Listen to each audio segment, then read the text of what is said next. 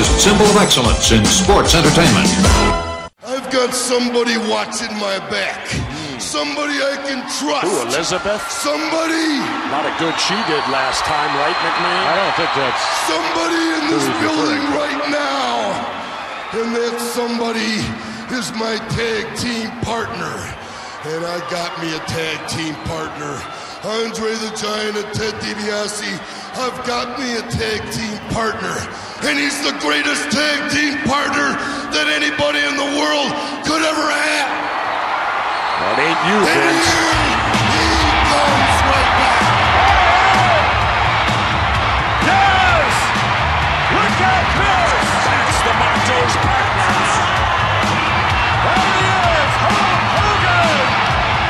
We don't care about the phone call that Andre the Giant and the $1 Million Man know about it. We don't care because number one, you and I are fighting for different things, man. You and I are fighting for the love of all those Hulkamaniacs, for the love of all the madness, yeah. Number two, Macho Man, you and I are fighting for the same lady, brother. She is now our manager, and you and I are fighting for her honor, Macho Man. No way, I don't think so. Ha ha ha. Ooh, wow. But the third thing, Macho Man, the third thing we're fighting for is for the cause. Just like the phone call that was heard around the world, the handshake between you and me that will unite us as one being. The handshake of the madness and the mania together will formally be felt and around the world. We will make the world stand still because this is the first public shaking of the mega powers, brother. Whoa!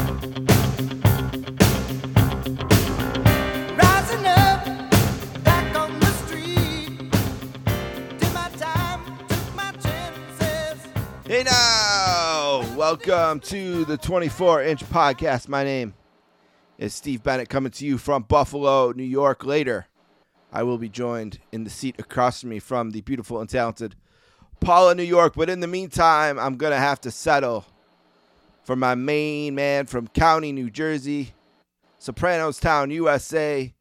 The pizza over there has never hurt nobody, okay? Let's give it up to my man Hollywood Dave Rollins. What's up, Dave? Here's Hollywood Dave Rollins coming to you from red hot Kearney, New Jersey. Yeah, hot here too. as balls. Yeah. My God, thank God my supervisor didn't have me doing no outside stuff. I was just buffing floors today, so I'm here to talk about it. You know, I don't lose enough of those electric lights, dude. I know it's electrolytes. I like to say electric lights. I like that too. I like to say words wrong on purpose. We got 2 days left of this in Buffalo. 76 and beautiful on Saturday. We just got to get to that.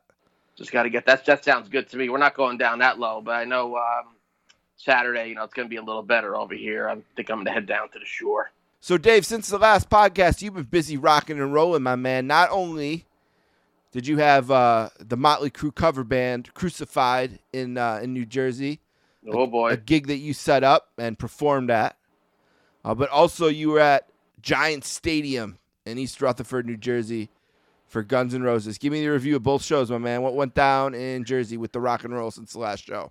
Yeah, a lot of rock and roll here in New Jersey, but, this is an old man you're talking to acting like a young man, and I acted like very much like a young man, and I pay the price every time. But, hey, good times all around. The crew thing over here at Sean's Saloon. I don't know if you want to call it a bar or a club. Some people are starting to call it a club because all the bands playing.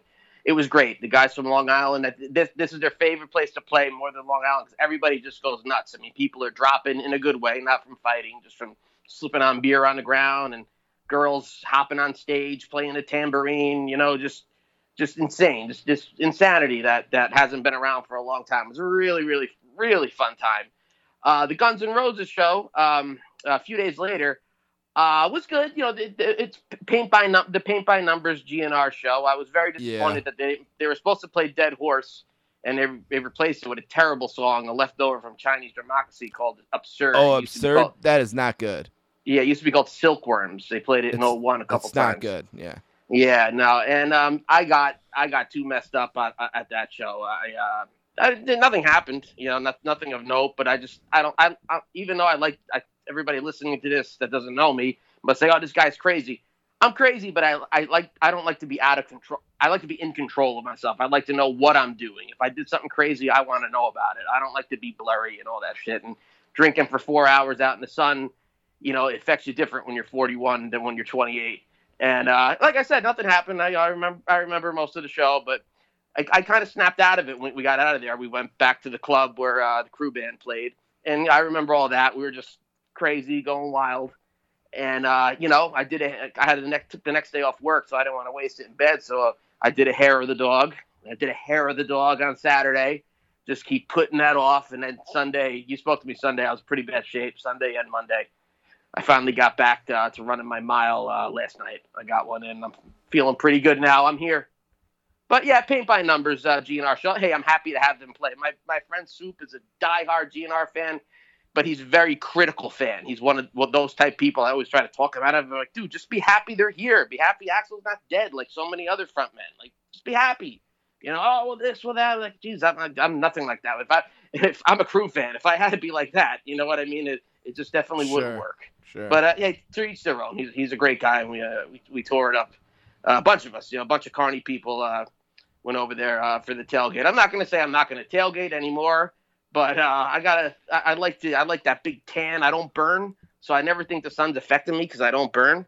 But I think, you know, because I could drink that much in a bar or at my house, and it doesn't have that same kind of effect. So I think that it's the sun out in that sun.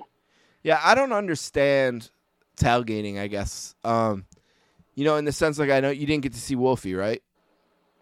No, but I mean, that was just you know, being a weeknight and everything starting so early. Usually the opening act come on at 8:00. You know, he was on at 6:30. So that, you know, that's a little rough. But I mean, you were there, right? Oh, we were in the yeah, absolutely. Yeah, so I mean, I just don't get it, I guess, because like there's a million days between now and like, was this your first big concert back, right?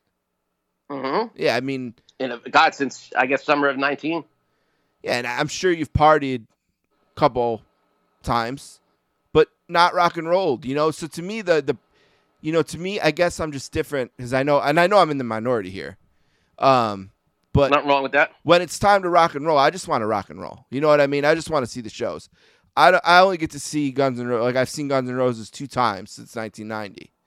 You know what I mean? So on those 2 days, I just want to be in GNR mode. You know, I just want to see the band, full capacity, remember everything, not forget anything. Because there's a million other days where I'm going to be able to do that and enjoy that. You know, and I would have just thought, man, I would just think, like, I could get in there and just be ready to rock and roll. But I know I'm the minority on that. You know, I understand that. Yeah, I was never big on the opening bands. You know, no matter, unless it was like Vince Neil or something. Yeah, I'm not a big opening band guy either. Especially when it's my main band. You know what I mean? Like, yeah.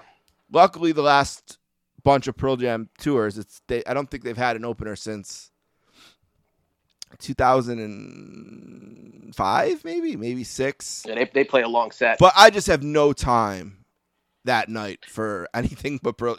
You know what I mean? Like, my focus is just not with Sonic Youth or Super Drag or, you know, My Morning Jacket or, you know, some of these bands. Where do they come up with these names? You know what I mean? Like, I just don't. My Morning Jacket. It's just a heel name. You want to hate them from and they're the just beginning. These hippie guys. You know what I mean? Like, I just don't. It just says it right. Like, throw that CD away right now. Get it out of my face. Yeah, I just. But what happens, though, Steve, is this. Like, we might say someone like Wolfie, oh, yeah, I want to go in for that. Or maybe, you know, Foreigners opening before Journey or something. Like, yeah, you know, I definitely want to see that. I like the music. But you get there, then you're like, oh, I want to go in, but nobody else does, and you start going in, and then you run into somebody else, and you run into this girl, and and you don't go in. You know what I mean? That's just what happens. But sometimes I make it in. Definitely nothing but love. What time for did they Wolfie. start? I'll see him somewhere. GNR came on like 8:00 on the dot. It was still light out. Yeah. Crazy. See, that's the thing. Like, I Different world. if GNR, if it was the old days, I would understand a lot more. Like, what the hell are you gonna do in there when Wolfie's done? You know what I mean? Like, No, you're right. Like I mean, Yeah. like between 6:30 and 8 Yeah. o'clock, I would have remembered the show better. I wish I went in, but I just didn't. Yeah. You Interesting. know, this is the way. It's the way the cookie crumbles, pal. Well, talking about cookies crumbling, it seems like, and I imagine this at least once already, seems like we're on a run again with wrestlers passing away. You know, it seems like, and proof of this is tonight we're recording and Dominic DeNucci passes away. Now, that's an old man, you know, who lived a full life. You know, God bless him, rest in peace. We've had a rough run here. Paul Orndorff, you know, others, and beautiful Bobby Eaton, who I wanted to give you a chance as someone who watched a little bit more WCW. Though, to be honest, I've mentioned on here before, when I did watch wrestling on Saturday night at 6:05 at my dad's house down in the basement on TV there, that a lot of it was Midnight Express, Rock and Roll Express, Jim Cornette, you know, the tennis rackets. So I did watch a lot of Bob Eaton and really love to watch Jim Cornette and his tag team and Rock and Roll Express, all that. So I did get to watch a bit of that when I watched on Saturday nights. Classic. Yeah, so rest in peace to Bob Eaton and to DeNucci, and now we got Brian Knobbs, who's got a GoFundMe setting up. He's got some health issues, so you wonder if we're just weeks away from something happening there. But it's been it's been a bad year for wrestlers. I feel like it's a tough business, tough way to make a living. Yeah, man. Rest in peace to both the great, legendary Dominic DeNucci, who somehow is not in the Hall of Fame, and he's always been in good graces with the WWE. That makes no sense. And of course, beautiful Bobby Eaton. I wasn't, big in real time 80s NWA viewer. As a kid, I was old only the WWF. But in hindsight, I know the work they've done with the Rock and Roll Express, Jim Cornette, whatnot. But I did definitely see the Clash of the Champions, where he was kind of like a rare match. He challenged Flair for the title in June of 1991, and I remember really enjoying that match. And then, of course, when I went over to WCW with Hulk, Bobby Eaton was there. He was teaming up with Steve Kern as Bad Attitude, a little mix of the Fabulous Ones and the Midnight Express. And that was a cool team. And then after that, him and Lord Steven Regal got together to form the Blue Bloods. Some funny vignettes I posted on the Facebook page, 24-Inch Podcast. Actually, funny thing, Steve, that Bobby Eaton spot in that tag team was supposed to be for Triple H, Jean-Paul Levesque, but he went up north instead and left Regal hanging. I think that worked out for him though, in the long run. Yeah, I was just listening to Stephanie McMahon on Stern, and and he's just drilling her on. So is he still with China? But when he stole him from China, she must have been really happy because now he's with a woman. Just brutal. Yeah. And just going on. And Stephanie was really down to earth. Like, she basically said she'd be willing to try anal. I mean, Whoa. wild. Just a wild interview. Yeah. But I just listened to that. So yeah, it did turn out well. Tough segue here. But yeah. It's and also I'm sorry to cut you off. I didn't get to speak on Brian. A lot of people might think Wild Man, Hogan's buddy and all that all works for me, brother. But for a lot of people in this day and age, I don't get it, but they don't like that kind of thing. What I think's cool, people don't like. But Brian Knobbs, let me tell you something. No one's been to more wrestling conventions than Hollywood Dave Rowlands, and because I'm right here in New Jersey, northern New Jersey, where they all take place. And Brian Knobbs, over the years, no matter if I bought anything from his table or not, usually I never bought anything from his table. He would bullshit with me for a half hour, on and off while he's signing. Never gave a problem. Some guys are like pushing their pictures near me and kind of like, hey, you got my autograph last time, right? Yeah, and which is true. Like, you're not going to get it every time from the same guys. Hey, I don't give a shit.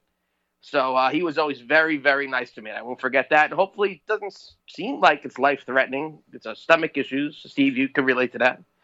So hopefully it's nothing too bad that he's going to stick around for a while. Yeah, hopefully he does. Stomach issues can be brutal. Yeah, so are often pretty curable. So hopefully he gets good care and if you get a chance to donate, I'm sure you just Google Brian Knobs GoFundMe, and it'll come right up. Speaking of donations, we're recording on August 12th, and in 1 month it's going to be, amazingly, the 20th anniversary of 9/11.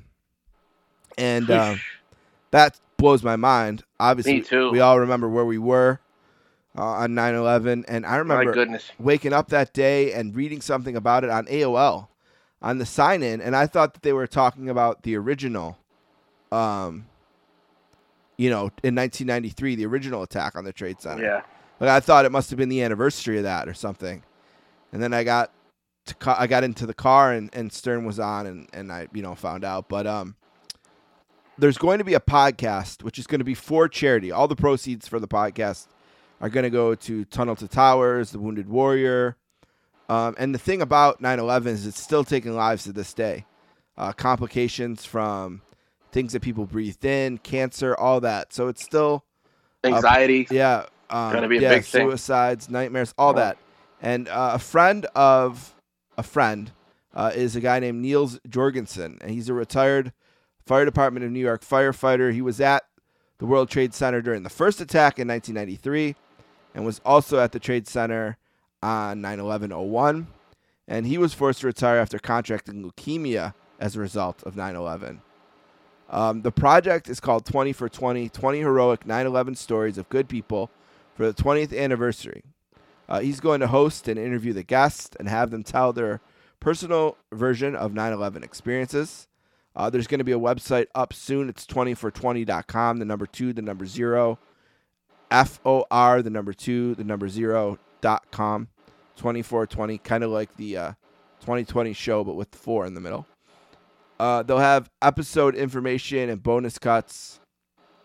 And, I just want everyone to check it out. And the thing, too, and we'll mention it at the end in the plugs, and we'll be mentioning it in the plugs for the next few weeks. But what really makes this special is that it's a charity podcast. And they're going to be raising money for good charities, like I mentioned, Tunnel to Towers, 9/11 wounded military charities. And they're going to do about an episode a week, and they're hoping to get going on August 31st, September 1st, somewhere in that area, start of the month, end of SummerSlam season. But God bless Niels. God bless you, on Niels. his podcast journey and his leukemia journey. Hopefully everything's going well with that, and it's a great series, and we wanted to just mention it for our friend who brought it to our attention. Thank you for doing that, and we'll make sure that we get this out as much as we can. Again, it's 20 for 20. The website is going to be 20for20.com, and there's going to be all kinds of stories to celebrate the 20th anniversary of 9/11. So I just wanted to mention that. And we talk about our television heroes here on the television 24-inch podcast, but that's a real life hero right there that we're talking about, that we're plugging for. And God bless you, brother. And I can't wait for the podcast. And it's funny, I just had recently, I came home from Six Flags Great Adventure a month or two ago, and I put on World Trade Center. I don't know if it was a big hit or not with Nicolas Cage, and it was hard to watch. Took you right back. I can't watch it. I can't. It's it too was real hard to watch. It was brutal. I haven't seen man. any of the World Trade Center movies. It's just too real to me. Yeah, and because we lived it. We were prime age. And you see stuff from the past that maybe there was no disaster like that. Of course, in my opinion, but that's a whole other story. But yeah, it's a real hero for you. Yeah, brutal. I remember there was this saying, like, never forget, and sometimes I feel like some people in the country have forgot, so especially this day and age. Yeah, so I think that something like this, it's good for them to hear, Yeah. So hopefully the word country gets needs out. to get back on track, Jack. Yeah, the word gets out, and 20 for 20 is a big success, and we'll do everything we can to plug it. But like Dave said, we're here for a different purpose, and that's the purpose of our television and childhood heroes. And on today's show, Dave, it's SummerSlam 1988. I've been excited to do this one. I was excited to prepare for it. I like this show. Is it the world's greatest wrestling? Maybe not. But I just remembered the excitement of this day. I was going to turn 8 years old shortly after the show. Right after. Yep. I was always able to get in the years following, was able to get SummerSlam at my house and have friends watch it and sleep over. But my friend Donnie had a cheater box, and we had watched WrestleMania 4 at his house, and we watched SummerSlam 88 at his house as well. And I just remember being so excited leading up to this for the show. And, I remember waking up on Saturday, the day before the show, and, the angle with Beefcake and calling my friend Don. You're not going to believe this, but just really excited for this. So I'm excited to do it. Dave, any thoughts before we get into it, or should we just do our thing here? Well, yeah. Since you explained your viewing of it, I got a kind of quick, funny story about mine too. In Kearney, New Jersey, we did not have pay-per-view yet. I believe either Survivor Series 88 or Royal Rumble 89 was the first one to kick off a long string at my house on Devon Street in Kearney. But this one, no, we didn't have it yet. But we did have it at my parents' shore house, the summer house. And so my mom picked me up at my aunt's house, and she said, "It'll just be a quiet thing. We'll drive down there. Your father's at work. He's going to be home halfway through it. And, my sisters weren't there. Just you'll be good and just watch it." And I was.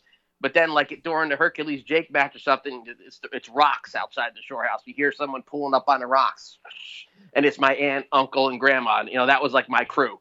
They drove from Kearney. It's like an hour and a half drive on a Monday night, work night, just to see the Mega Powers against the Mega Bucks. That's what all that. That's how big that stuff was. Three normal adults wanted to drive, hour and a half on a work night to see Hogan Macho Man against Andre DiBiase. That's awesome. Brother. That's awesome. I love it. Love those stories. If you have a story of watching Survivor Series 80 or SummerSlam 88 or even Survivor Series 88, send us a message at 24-Inch Podcast on Twitter, the 24-Inch Podcast group page on Facebook, or 24_inch_podcast on Instagram. Let us know what you did for SummerSlam 88 back in the day. All right, we're going to take a break. We're going to come back. We got a Ted DiBiase bio. We're going to talk a little bit about Madison Square Garden. And of course, we're going to give Dave a chance to shine as he tells us where Hulk was in August of 1988. We'll take a break. We'll be right back.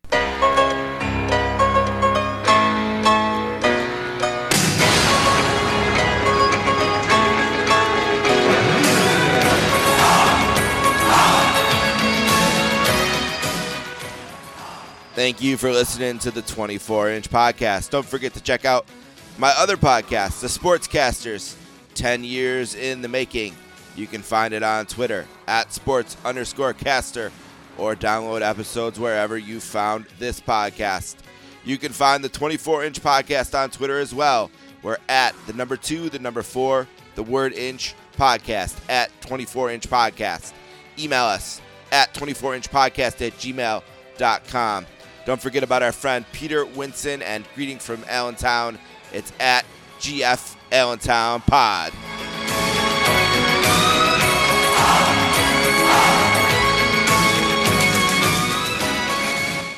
24-Inch Podcast is back. SummerSlam 1988. It's one I know I've been looking forward to doing. Dave has also been looking forward to it. Paula and I were watching it earlier tonight. Wheelhouse. Yeah, I can't wait to get into it. So let's start with the main event. In this one is the Mega Bucks versus the Mega Powers, Hulk Hogan and his partner, the Macho Man, Randy Savage, which, if you recall, Dave, we did do an episode of Savage from a house show match that they fought at the Garden. So we're not going to do Macho Man's bio again.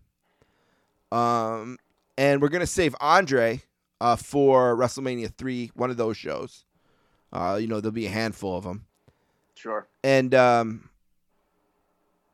Elizabeth, Virgil, we'll keep them on the back burner. We're going to do Ted tonight. Theodore Marvin DiBiase Sr., born January 18th, 1954 in Miami, Florida, USA, is a retired professional wrestler and manager. He's a minister and a color commentator. He's currently on a Legends deal with WWF, but he was born in Florida. He's the biological son of wrestler Helen Nevins and Ted Willis, who was an entertainer as a singer. but he was eventually adopted by Iron Mike DiBiase, who married his mother when he was 4 years old. His adopted father, Mike, tragically passed away in the ring of a heart attack when DiBiase was 15 years old, and that really kind of changed his life. DiBiase was a young football star, and he moved to Wilcox, Arizona to live with his grandparents after that happened because his mother suffered from depression and alcoholism. He attended Creighton Preparatory High School in Omaha, Nebraska, and then eventually got a football scholarship to West Texas State University, which is a wrestling legacy school. Obviously, Terry Funk and Tito Santana and Dusty Rhodes and so many different guys who played football there. West Texas State on a full scholarship. He was one of the better, I think, players of the wrestlers. I think Tito and Tully. And Tully. I was going to say Tully, I think, was a quarterback or something like that. But ultimately, he's just too slow to play football at the professional level. So in 1974, he was trained by Dory Funk Jr. and Terry Funk, and he made his professional wrestling debut as a referee in June of 74 in the Amarillo territory, which was owned by the Funks. He then went to Mid-South territory of Bill Watts, being promoted as the son of Iron Mike in 1975, where he wrestled for 4 years. His first match was a loss against... what year again? 75. 74? Boomer 75, Sooner. I guess. Boomer Sooner. It's a clue. Oh, Jim Ross? Steve, he wasn't wrestling yet. Dr. Death Williams. Danny Hodge. Oh, okay. Danny Hodge, All-American from Oklahoma. By February of 78, DiBiase would unseat Dick Slater to become the Missouri State Champion, only to lose to... Tully Blanchard. Dick Murdoch after a few weeks on television. There's a tough man. 1979, he makes his World Wrestling Federation debut. A short stint with Vince McMahon Sr. It was a transition time where it was going from being called the Worldwide Wrestling Federation. And he was awarded the short-lived North American Championship, becoming the title's first champion. On June 19, 1979, he lost the North American Championship to Pat Patterson, who unified the title with the South American Championship to become the first ever Intercontinental Champion. Rio de Janeiro, it all happened in, brother. He was Hulk Hogan's opponent in Hulk's first Madison Square Garden match. Blame it on the Rio. There's a movie that wouldn't fly in these days. Yeah. Never saw that one. The National Wrestling Alliance... He returned to MSW, and the UWF is where he spent his time from 80 to 87. I mean, he's really a classic territories wrestler. You know, a guy who made his living Journeyman. And paid his dues up and down the road, spending time in Georgia, where he had an early face run. He had a legendary angle, enduring 4 pile drivers, 1 on the concrete floor and 3 in the ring. Administered in the WTBS studio arena by the Fabulous Freebirds before his tag team partner. In NWA? Yep. Oof. Oh, God. I have... Tommy Wildfire Rich. Oh, Tommy Rich. Threw in the Before towel. He turned face. All right. Oh, he threw in a towel. Yeah, the angle... Oh, DiBiase was a face. Yes. Of course. Yes, he was, yeah. The angle of DiBiase being badly injured was so real... The TBS studio audience could be seen crying. Wow. I'd like to see that. Rich and DiBiase later feuded, leading to a loser leaves town match. DiBiase won, but instead of Rich leading the area, he donned a mask, calling himself Mr. R. And the feud accumulated in a match between Mr. R and DiBiase. Rich appeared from backstage and distracted DiBiase. And Mr. R then rolled up DiBiase to get the win and was then unmasked as...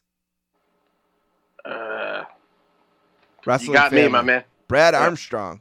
Oh, wow. You know, Mr. R, that could work for me, too. I could go back to the Guns N' Roses concert if I offended anybody in the lot. Come back under a mask with Mr. R. Yeah, I like it. In the early to mid-'80s, he participated in angles in various territories, feuding with Ric Flair, Dick Murdoch, Paul Orndorff, One Man Gang. Again, he's just one of these guys. He's learning the craft up and down the roads. So he has a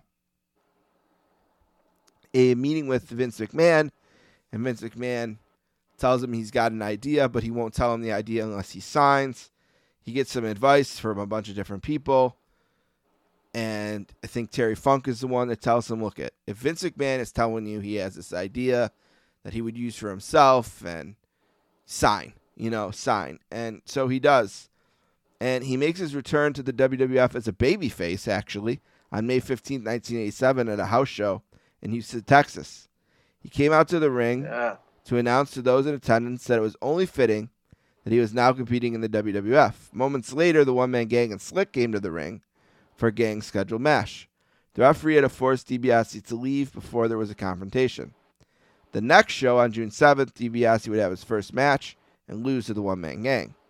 He went on to lose 2 additional house show confrontations to the gang, and he would then tag team with Sam Houston on June 26th against the One-Man Gang and Ron Bass.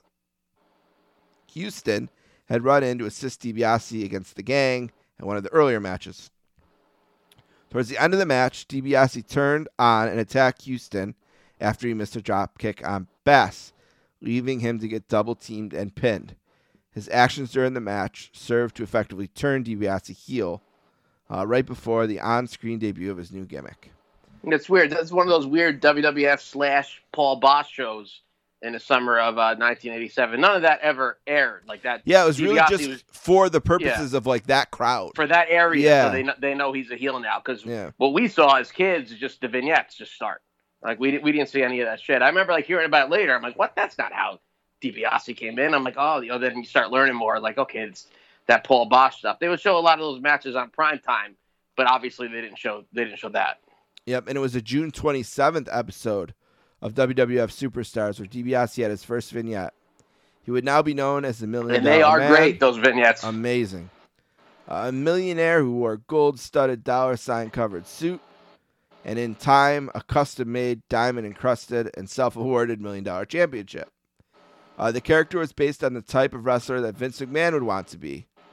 He was billed as having a spring residence in Palm Beach, Florida, a summer residence in Hyannisport, Massachusetts, and an autumn residence in... Making his autumn residence in the Netherlands Antilles. That was his winter residence. Oh, shit. Okay. Yeah. Summer residence in Hyannisport, Massachusetts. Yep. Making his fall residence. It's right on the tip of my tongue. Somewhere in Florida? Bel Air, California. Bel Air, Florida. California. Or Bel Air, California. Yeah. I'm sorry. But anyway, I wanted to say this real quick while I'm talking. During those vignettes, I thought, the 7-year-old kid, 7-year-old kid, that Virgil was the wrestler. And, DiBiase's the manager. And he's the guy with the money. And I remember they had this great debut on Challenge. I remember the jobbers' names. It was Mr. Washington and Chris Curtis. And DiBiase paid off Mr. Washington to do his dirty work for him. So I still didn't know that DiBiase was a wrestler. And he ended up beating up Mr. Washington because he lost to the other just 2 jobbers fighting on TV. It's classic. Yeah. So I still didn't know. So it took till like the next week on Superstars, he starts taking off the suit. I'm like, what the hell? And he's a wrestler. Okay. They never kind of made it clear. Yeah, you kind of mentioned, but they bring him in with a bodyguard named Virgil, who was by his side during his matches and the vignettes. The idea for the name allegedly came because Virgil was based on then NWA booker Dusty Rhodes, whose real name is Virgil Runnels. Although Bruce Pritchard disputes this. They just really like the name Virgil, I guess. It came out of nowhere. I don't know. Well, I think what he's saying is that it's not really a shot at Dusty. It's just like, that's his name. That's a great name to use. So it's kind of like you could kind of see a gray area there. Like it is a shot. Like Steve Bennett. If I start calling someone Willow because I like the name, is it a shot? Not really. You know what I mean? Like I don't know. But that's hard to explain. He would do these great things where he would pick someone out of the crowd and tell them to bounce the ball 15 times, and if they did, he'd give them $100, and then at 14, he'd kick the ball out on them. Just amazing, amazing things to build this character. And then his first big angle is that he wants to buy the World Heavyweight Championship from Hulk Hogan. And then he enlists Andre the Giant to get the belt for him, and then that obviously happens at the main event. And then WrestleMania 4 happens, and now here we are, the Mega Powers versus the Mega Bucks. So that's kind of the lead up and kind of where tag came from. And, I mean, really, he got picked for this spot because Vince knew he was perfect for it because he had been so seasoned. He was such a dependable veteran from just the years of learning on the road and in the territories and paying your dues. And it's something that, unfortunately, you can't replicate at the as beautiful and prestigious as it is. You can't replicate this at the center in Orlando or whatever. Yeah, I would say he's the top 10 most famous wrestlers, the top 12 or 10. Yeah, sure. Names. Even the modern day Smarks know him. Like a guy like Big John Studd, the modern day Smark, even though he was huge, they don't know anything about him. But everybody knows the $1 Million Man. It's like he's universal.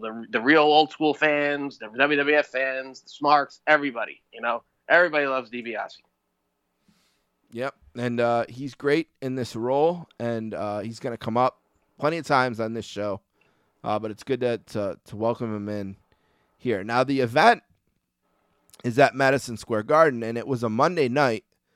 And it basically, they just took this show that they had scheduled for the arena in August and made it a pay-per-view. Because, of course, at this time, they were running Madison Square Garden every month and airing those on the Madison Square Garden network. But they, in this time, look at WrestleMania 1 was there. This is the New York territory. Oh my God, I don't want to cut you off, but you made me just think of this now. Like I haven't thought about this in years, maybe not since 1988, because I was so accustomed to the MSG network, Madison Square Garden shows. When I sat down the shore, turned the TV on, that WWF was coming over the mountains, like in the beginning of The Shining. The WWF, what the world is watching. And we just made it in time, and then boom, they go into the garden. It's an outside shot first. Then they're in the arena. I'm like, that's not bad. I'm 8 years old, just turned 8. That's not Madison Square Garden. No way, because of the lighting and everything. It made, the garden was always so dark. different, yeah. Even WrestleMania still looked like the house show. WrestleMania 1 still looked like the house show. They didn't have the lighting rig yet. So it looked like so different. Like, it took me a while to finally see the ceiling and be like, okay, that is the garden. Sorry about the interruption. I had to put that out. That's all right. Madison Square Garden, obviously it's known as the Garden, or by its initials, MSG, a multi-purpose indoor arena in New York City. It's located in Midtown Manhattan, between 7th and 8th Avenue, from 31st to 33rd Streets. It's situated atop Penn Station. So literally, if you can get on a train that gets off at Penn Station, all you got to do is walk straight up, and you're there. You get to the street, and boom, Madison Square Garden's there. You can actually get to it from... You don't even have to do that necessarily either. Easy peasy. I got a PATH train right over here in Harrison, the next town over. Boom. I mean, I was at my teenage years. I was at every house show. The younger years, my dad. New York was a little sketchy at night. Yeah, still, especially on a weekday night. I went to SummerSlam '91, but not '88. And the old house shows, they'd use the excuse, well, it's on TV. Let's go to the Meadowlands. It's not on TV. Kind of makes sense. So I always went for that. It's the fourth venue to bear the name Madison Square Garden. The first two, in 1879 and 1890, were located on Madison Square on East 26th Street and Madison Avenue, with the third Madison Square Garden further uptown at 8th Avenue and 50th Street. The garden, of course, is used for hockey and basketball, boxing, concerts, anything in an arena. This is the world's most famous arena, and they want to do it there. They broke ground on October 29th, 1964, for a cost of $123 million, and they've done renovations. In 1991, they spent $200 million to renovate it, which would be $1.9 billion in 2020. Wow. And they've been doing some renovations from 2011 to 2013. So they're always kind of working on this place. It's a beautiful place to go. It's a special place to go. It's the home of the New York Knicks and the New York Rangers. The Knicks and Rangers have both been there from 1968 to present. St. John's Red Storm basketball games since 1969. It's also hosted the New York Cosmos, the New York Knights Arena Football League team. The New York Liberty played there, 2 different stints. The New York Titans of the National Lacrosse League played there for a few years. So the home of the Big East basketball tournament and Big East basketball. Every concert you can think of, every band has played there. More high-profile concert events than any other venue in New York City. Now, it's a little bit sad to say that since Barclays, there's been a little bit of a trend to play there instead of the Garden because of the unions and the high cost to run the Garden. A newer, more modern, cheaper arena in Brooklyn has emerged a little bit in Barclays. But yeah, man, there's still only one Madison Square Garden, of course. It's been the venue for Michael Jackson's Bad World Tour, George Harrison's The Concert for Bangladesh, the concert for New York City following the September 11 attacks. John Lennon's final concert appearance was during an Elton John concert on Thanksgiving night in 1974. It's amazing to me that for 6 years he didn't play a concert 74. anywhere. He died like 81, right? No, 81? December 80. of 80. Remember that on the Monday Night Football, the announcement. I'm sure you've Yep, gone back course. and seen that on YouTube. Yeah. And Sad. also Elvis Presley, who gave 4 sold-out performances in 1972. His first and last ever in New York City. Kiss, who were formed in the Arena City, and 3 of whose members were born, did 4 shows in the arena in 1977, and another 2 shows for a decade ender in 1979. I've seen them there. Yeah, Billy Joel plays there almost monthly before the pandemic, certainly. I've seen him about 4 or 5 times. Yeah. Past 5 years. It's become kind of a New York City thing to do, to see Billy Joel at the Garden. Led Zeppelin's 3-Night Stand in 1973 was recorded and released as both a film and album titled... what's the year again? 1973. Led Zeppelin 2? The song remains the same. Oh, the song remains the same. But that wasn't an album, right? Well, it's a lot. There's a live album. Yeah, it's a live album. The Police played their final show of their arena tour at the Garden in 2008. This is crazy. In the summer of 2017, Phish performed 13 consecutive concerts at the venue. And they just canceled AC tonight. I got a text from Soup. He's over there with his wife. They were going to play on the beach. It's funny you said that. And they just canceled. They just canceled, huh? Yeah, I think he's going to go. But tomorrow night, he's got Frankie Valli, who hasn't canceled. I'll take Frankie Valli. The Garden commemorated by putting a Phish banner in the rafters. I know they play there around New Year's a lot. So there's that. I'm not a big Phish guy. My friend Matt has been over 100 shows. Yeah, I mean, it's just not my thing. Like, I got no real problem with it. I went to whatever. one. I've seen them one time. Yeah. It's like Grateful Dead. It's the same shit. I just got annoyed. You got to watch out for freaking glow sticks flying everywhere. But Elton John held the all-time record for the greatest number of appearances at the Garden with 64 shows. In a 2009 press release, John was quoted as saying, "Madison Square Garden is my favorite venue in the whole world. I chose to have my 60th birthday concert there because of all the incredible memories I have playing the venue." The Grateful Dead played there 53 times. U2 28 times. I think I've seen them there. A 50th anniversary celebration of the Allman Brothers entitled The Brothers took place, featuring the 5 surviving members of the final Allman Brothers lineup. Now, they normally played the Beacon, right? Didn't they really like to play there? All March. Yeah. They would play the Beacon. Yeah. The live shows returned to the Garden after the pandemic. The Foo Fighters were the first band to play there June 20th, 2021. The show was for a vaccinated audience only and was the first 100% capacity concert in New York State Arena since the start of the pandemic. It's nothing to do with any of that, any of the political side and all that crap. Dave Grohl just gets to me. Why is he's a good musician. I like him, but I'm tired of looking at his ugly face on every documentary and everything. Why don't they have Hollywood Dave Rollins speaking on there? I don't understand. Yeah, I'm a little tired of him too. I'm not a big Foo Fighters fan. I like their music. I'm not against them. I don't know. Yeah. It's a little I'm just tired of him. I don't get what makes him the almighty. There's other people that they can have him on there sometimes, but it's just like, every documentary. Here it is, Dave Grohl. You have a documentary on the Bee Gees. He's involved with that now. Like, what the hell's he have? Come on. enough. It's also hosted the 1976, 1980, and 1992 Democratic National Convention. Of course, the 1980 unsuccessful, 92 successful, 76 successful. The 2004 Republican National Convention was there. I have a funny story about that. In 2003, I was in New York City for Pearl Jam, and my friend Matt and I were at dinner with his friend's wife. We were waiting for his friend to show up. So it was just the three of us at the table. We were talking about New York. Oh, how long are you guys going to be here?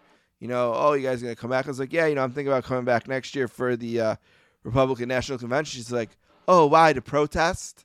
I was gonna say you're gonna get beat up. And I was like, no, not to protest. You're gonna get beat up with wimpy punches, not punches with the knuckles. With like the inside of your hands. It also hosted the NFL Draft for many years. Later, it was at Radio City Music Hall, and now they move it around.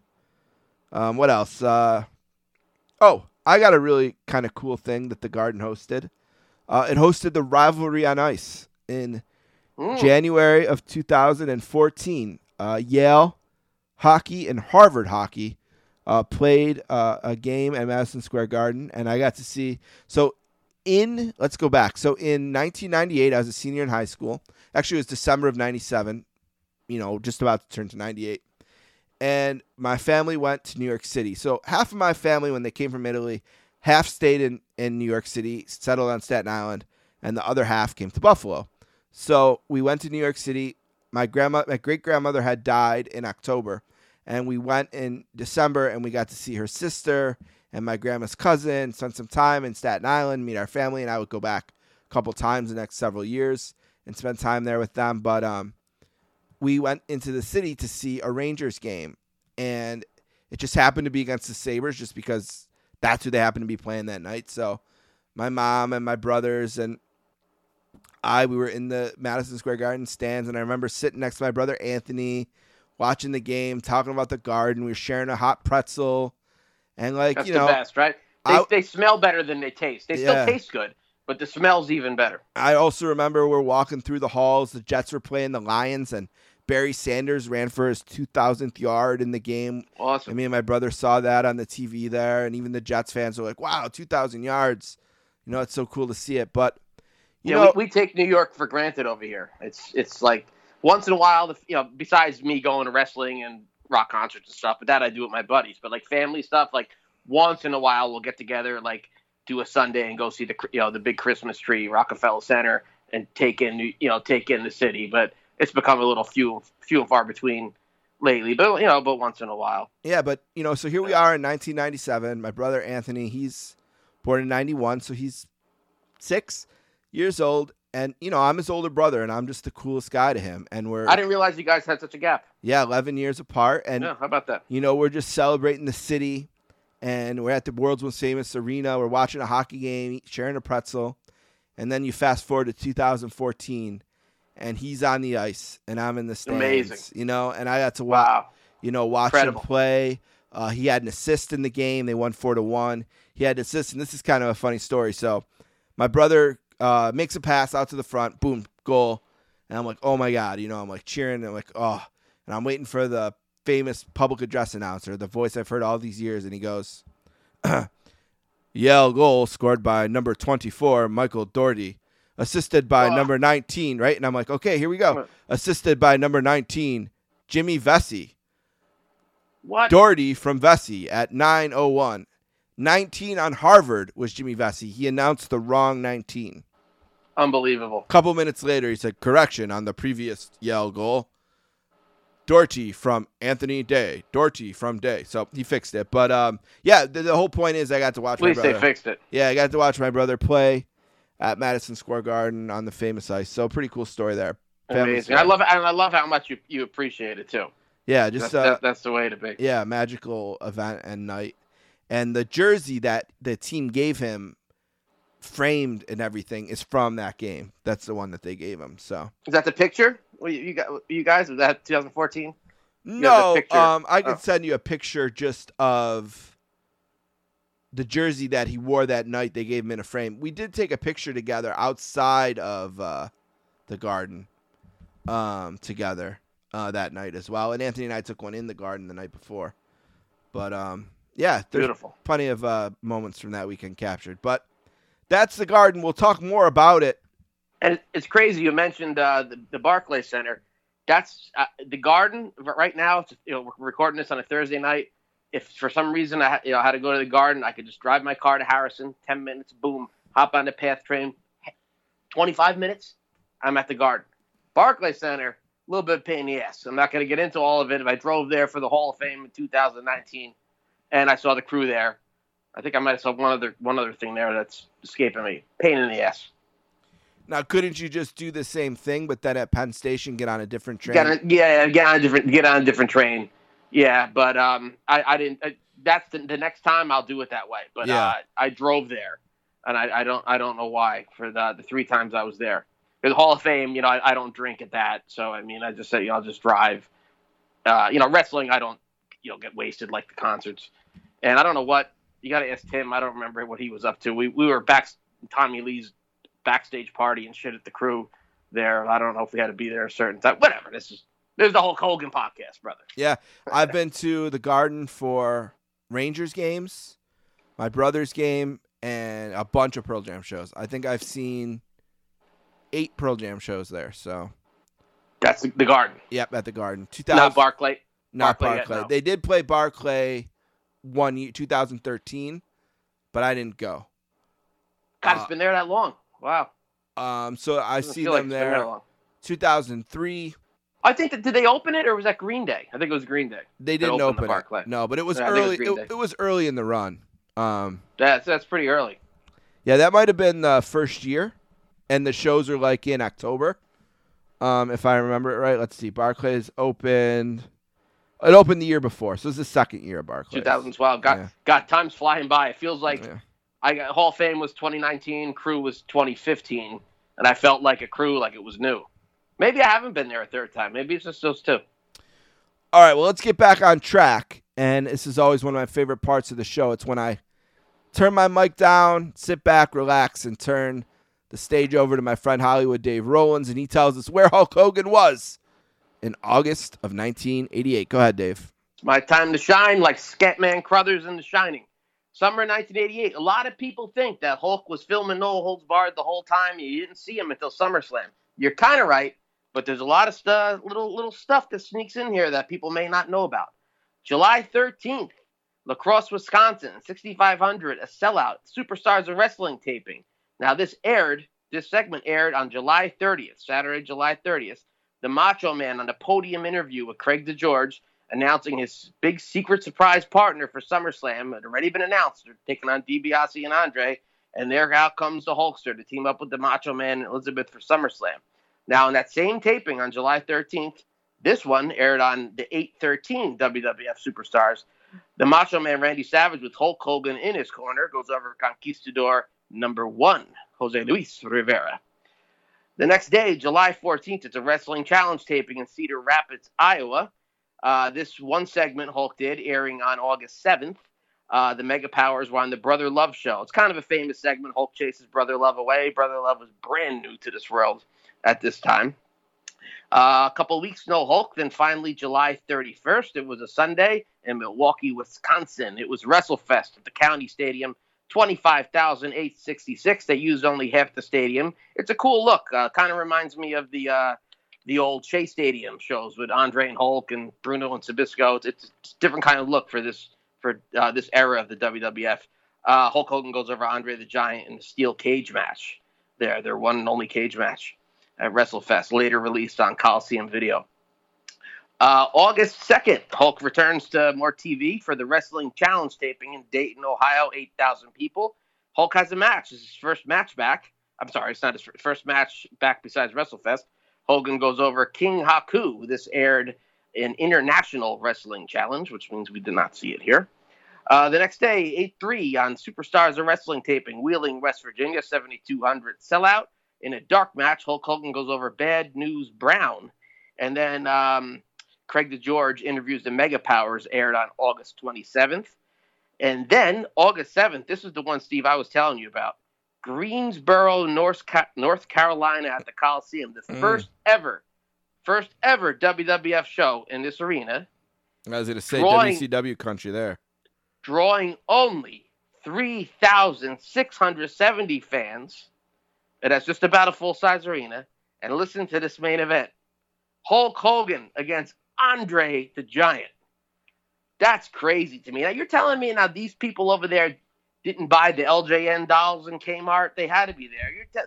They didn't see Saturday night's main event on NBC. I don't know what the syndication was like over there at this time, so maybe they didn't know about it. But, I mean, where they loved NWA so much was all these merchandise shelf warming. It just makes no sense to me. Like I just not in 84, 85, I can see it, but by 88, what do you think about that? It's hard for me to swallow. It's brutal. What a bunch of jabronis. But I'll give them credit for loyalty, I guess. I guess. I mean, I think maybe the syndication was the problem. You know, people don't have cable for USA, and they don't really plug these shows. Yeah, they didn't promote it there anyway. They needed to, yeah. That's got to be it, because the stores had to have all the little figures and all, whatever. Then finally, August 28th in Toronto, Maple Leaf Gardens, 15,000, Hulk Hogan over Bad News Brown, and then we end up August 29th in New York City at the Garden, Mega Powers, Mega Bucks. That's it for me this week. All right, let's take a break. We're going to come back. We're going to read the news, and then we're going to get into it. The whole card, we're going to grade every match. Then, of course, we'll go blow by blow for the Hulk and Andre, Savage and DiBiase tag. And then we'll do a rating as well. And then we still got a whole bunch of stuff in a segment after that. So a lot to do left tonight. Let's take a break. Dave, we'll be right back. Okay. Welcome to New York City and welcome to Madison Square Garden, the site of some of sports and entertainment's greatest events of all time. And here we are in this site for the World Wrestling Federation's SummerSlam 88.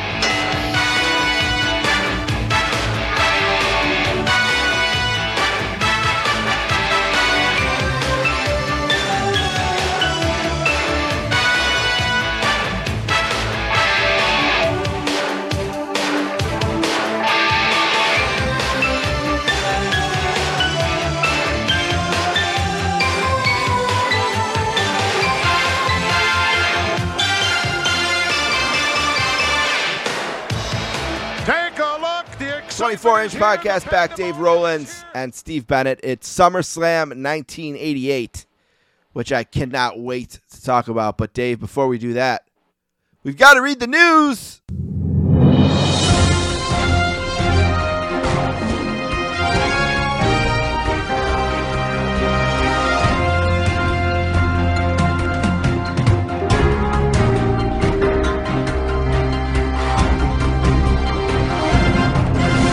All right, Dave, August 1st, 1988, the start of an unbelievable run that just ended.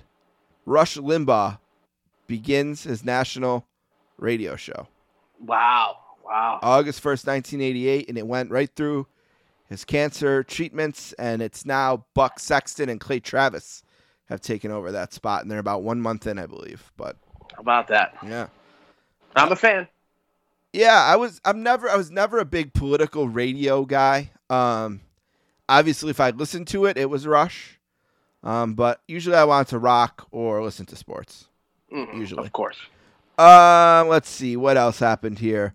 August 3rd, Dave's friend Skip Storch swims 246 kilometers of the Hudson River from Albany to New York City. Well, let me tell you something, Skip Storch. I got a friend, Dave Martone, I don't know if he's listening, that rode across the Passaic River on a keg of beer. All right. That's a true story. It's kind of like Mariano Rivera coming to the United States on like a milk carton or something. Through somebody had to go pick him up in Newark. We floated from Kearney to Newark. August 4th, Congress votes $20,000 to each Japanese American interned in World War II. Also on August 4th, Hertz Car Rental will pay out $23 million in a consumer fraud case. I always knew Hertz is a bunch of frauds. Fraud, murder, anything else. Tim Mangione. The 21st San Diego Comic-Con International opened at the Omni Hotel. I think this has come up before. I was just going to say that. They love Comic-Con. Besides the movie The Nerds, I didn't know if Nerds went back that far. But Comic-Con is certainly not Nerds anymore because, the wrestlers are there. Because what I think is not nerdy isn't nerdy, but everything else is. Of course. Yeah, of course. August 6th, Goose Gossage becomes the second Major League Baseball player to record 300 career saves as the Cubs beat the Phillies 7-4. I remember from the batting cages, you'd put it on Goose Gossage, and it would like fucking fly out. That was the heat. That was the heat. Ball. That's bringing the heat, man. That was pretty good at the batting cages. Yeah, August 6th, Oakland A's outfielder Jose Canseco becomes the 11th Major League Baseball player to record 30 home runs and 30 steals in a season. Later that year, Dave, he would become the first baseball player to record this many home runs and steals in a season. What number is that? Oh, what was the first one? So, on August 6th, he becomes the 11th player to record 30 home runs and 30 steals. 30. Then, later in the year, he becomes the first player to do what in terms of homers and steals? 60. 40-40 club. Oh, okay. He was a big name this summer. He was like the huge. Oh yeah, right? Yep. The Bash brothers, everywhere. him and McGuire. Oh yeah, the A's were the big team. They had went to the. They're about to go to the World Series in 88, 89, and 90. Yeah, they're a big team. August 7th, the Writers Guild ends its 6-month strike. Of course, you remember they had one in 2008 or whatever. Yeah. That was miserable when that was going on. Yeah.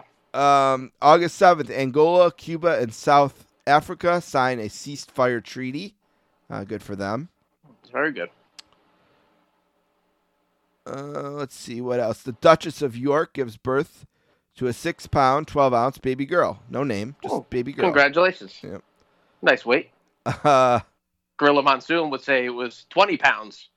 8 ounces. A huge trade in the world of ice hockey. August 9th, the Edmonton Oilers trade Wayne Gretzky to the Los Angeles Kings. Oh. Now, essentially, they sold Wayne Gretzky to the Kings for $20 million. Did they go to the bank with Slick and Bobby Heenan? Yes. Yep. The Kings, the Oilers would not take a check. They wanted cash. But essentially, it was a sale. And then Gretzky had the famous press conference where he had the tears. But yeah, it was actually the first 30 for 30 was about this trade. And if anybody's listening to this show for the first time, I know shit about sports. I know the big names. I watch football on Sundays, but I kind of watch it like a girl, just there for the for the party. But I always relate Wayne Gretzky to the Kings. That's where I remember right, it. But the Oilers is the main team. And also, if you didn't know, Dave had no idea then he played for the Rangers. No idea. Now I do. Not one idea in the world. So he was traded to the Kings along with 2 other players. So not only did they send Gretzky, but they also sent Mike Krushelinski and Marty McSorley. And in return, they got center Jimmy Carson, first-round draft choice Martin Jelena, first-round picks in 89, 91, and 93, and the money, which is really what the Oilers were after. Now,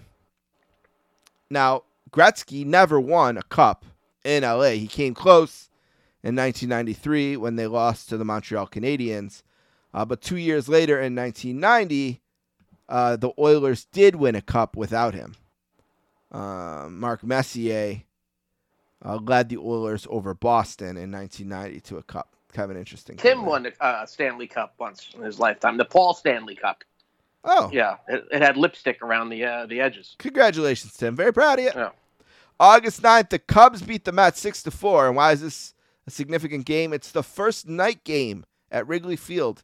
They did not have a night game in Wrigley Field until 1988. That's hard to believe. That's a beautiful. So Ferris Bueller, brother, and Cameron, and that hot-ass chick, I can't remember her name right now, had nowhere to go at night. No games at night. No games at night. That's why they had to skip school. Sloan. Yeah, that's exactly. Yep, that makes sense. That's why they had to skip school. They want to see a game. If Ferris Bueller has all-American parents, America's pastime, brother, it's all he would have had to tell them instead of making a dummy to sleep in bed and all this kind of stuff with the great Ed Rooney. He was a trickster, that Ferris. Yes.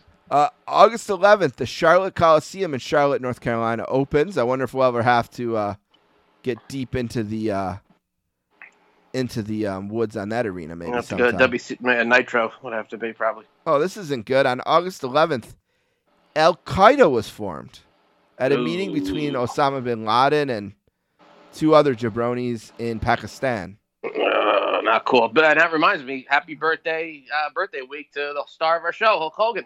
Yeah, happy birthday, Hulk. August 11th. I don't know why Al-Qaeda reminded you of that, but... August 11th. And you take him down, brother. Muhammad Hussein. What the hell? That was who that was. Hulk took care of him. August 13th, the Boston Red Sox win an AL record 24 straight home games at their home stadium of... Fenway Park. There you go. August 13th, the Palace of Auburn Hills opens in... Auburn Hills, Michigan.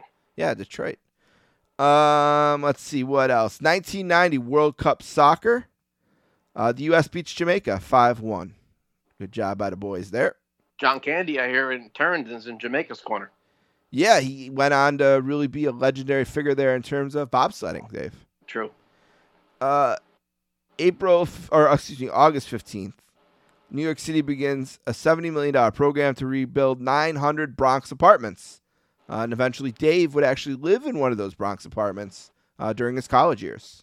Yeah, the boogie down Bronx. I'm more of a Brooklyn guy. I'm more, the disco dancing, Disco Inferno, Hollywood Dave Rollins, Disco Duck, whatever you want to call me. But those days are long behind me. Now, a sad day on August 16th for Hollywood Dave as his job was taken away by Mayor Koch, who announced his plans to wipe out street corner windshield washers.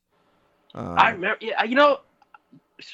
God, you saying that, totally forgot about that. But I remember anytime driving through, I'm right here, Newark, New York City, they would just come, you know what I mean? They would be nice about it, but it would be like as a little kid looking up, like a little scary, like looking at these guys with no teeth and stuff. And eventually, all right, throw them a buck. Then you're at the next light, and here comes another one. How far can you go with this shit? Thank you, Mr. Koch. I used to think Scotch tape when I was a little kid had something to do with Mayor Koch. That just entered my mind. Mayor Koch invented Scotch Mayor Koch tape. Yeah. August 17th. Like Scotch meant nothing else, just that. The Long Island Railroad says that Penn Station will get air conditioning in 1991. Now, what the hell does that do for people in 1988? Go fuck yourself. 1991, who knows if I'll even be here? Really going to take that fucking long to put air conditioning in? Yeah, get one of the the ones for the window. You get it in there tomorrow. We'll have it for the month of September. What the fuck? August 17th, the U.S. Republicans nominate George H.W. Bush for president. And eventually in November, he will become president. And throw up on national television, I believe. August 18th, the FDA proves minoxidil as a hair loss treatment. Dave, you... watch it, brother. You do some Rogaine yourself over there, Dave? No comment. All right. August 18th, more from the Republican convention. It's in New Orleans, and Dan Quayle's announced as Bush's running mate. Let's see. August 19th, the New York Rangers signed ex-Montreal Canadien great Guy. What? Guy? His last name is Montreal Canadien great. His last name means flower in French. Guy Goulet. Lafleur. Well, same thing. August 20th. Ooh, a bad one. 6.5 earthquake strikes near India and Nepal. Thousands are killed. Horrible.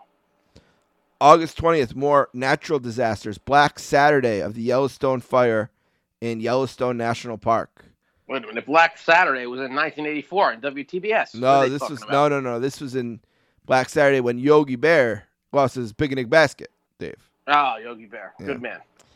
Let's see. What else do we got? August 22nd. This is a great show. NBC premieres Later with... Hey. In 88? Later, yep. Later David with Letterman? Bob Costas. Oh, okay. Letterman was on after Johnny Carson. What was that called?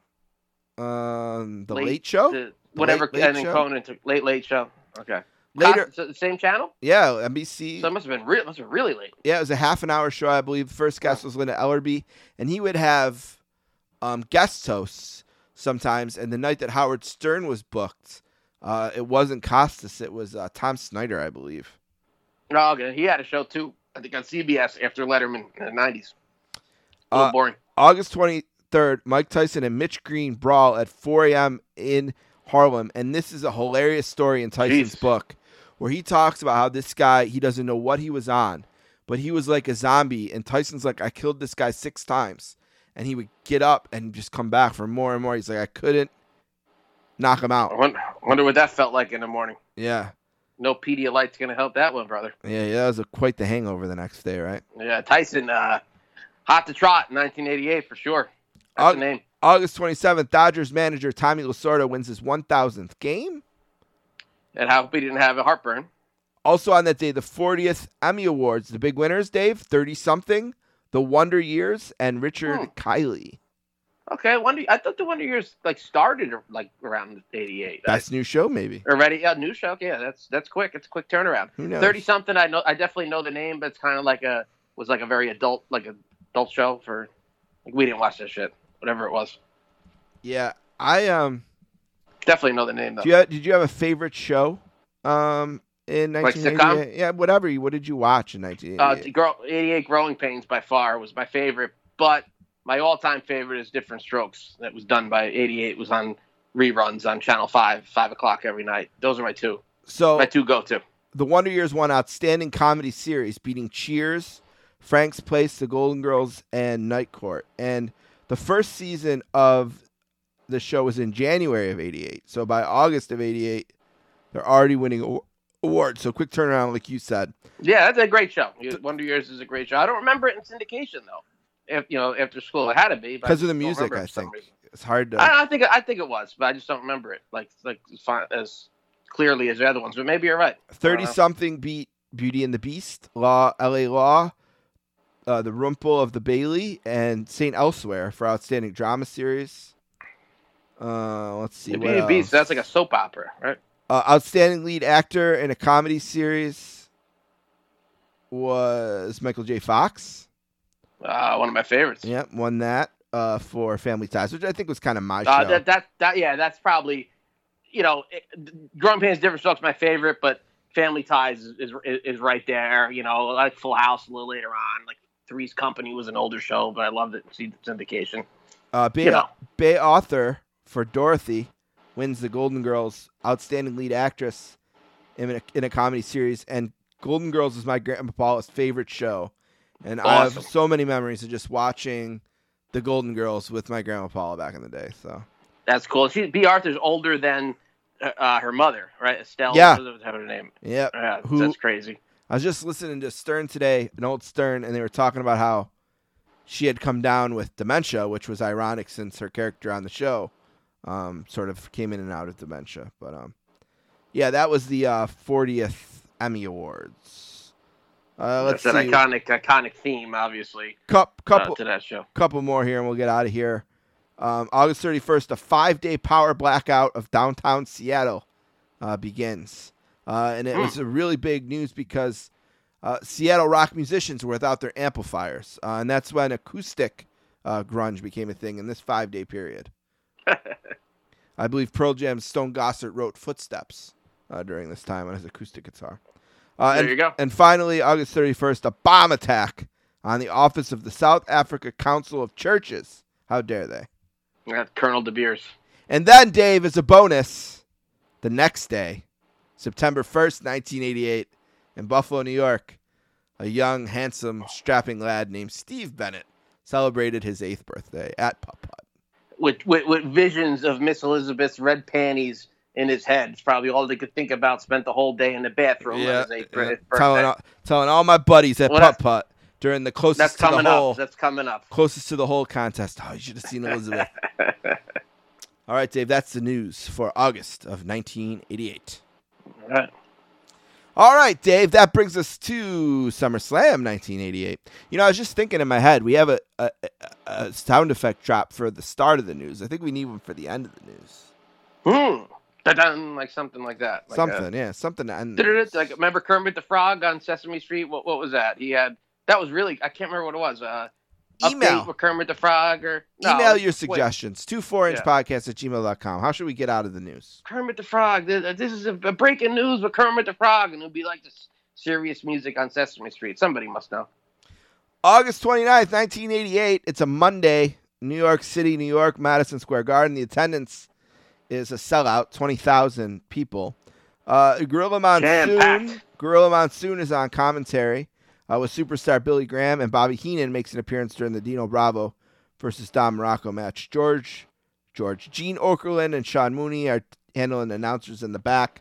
You got Howard Finkel on the mic, and matches reffed this night by Earl Hebner, Joey Morella, Tim White, and... Oh, you're asking me? Which ref didn't you say? You said Hebner. It's Dave's not reffing. It's Earl. You said Joey Morella. You said Tim White. Alfonso wasn't there yet. Danny Davis was a wrestler. Everyone's screaming at you right now. Everyone's screaming at you right now, Dave. Jesse the Body Ventura. The Body Ventura. Jesse the Referee Ventura. All right, no dark matches, at least that I know of. And we start out the night with the British Bulldogs, Davey Boy Smith and Dynamite Kid, versus the fabulous Rougeau brothers, Jacques Rougeau and Raymond Rougeau. And they go a 20-minute time limit draw. And I do like this match. I do. Good match. It's sort of clouded in this whole controversy of the Bulldogs and the Rougeaus and everything that happens backstage between them. I was looking for any stiff shots, and maybe this is what started it. Because before all that happened in October, so I thought maybe that this might have led to it. But I didn't catch anything. The match was really good. Yeah, and you know what? Before I guess we should just say that this is obviously the third of the 4 major pay-per-views to debut, right? So, well, it depends. How you look at it. But here, let me go through it real quick. So, WrestleMania starts in '85. This is why there's a gray area, right? January of '88 is the first Royal Rumble, but it's not technically a pay-per-view. It airs on USA, becomes a pay-per-view in January of '89. Yeah, so Survivor Series came before that, too. Right, and Survivor Series is in November of '87.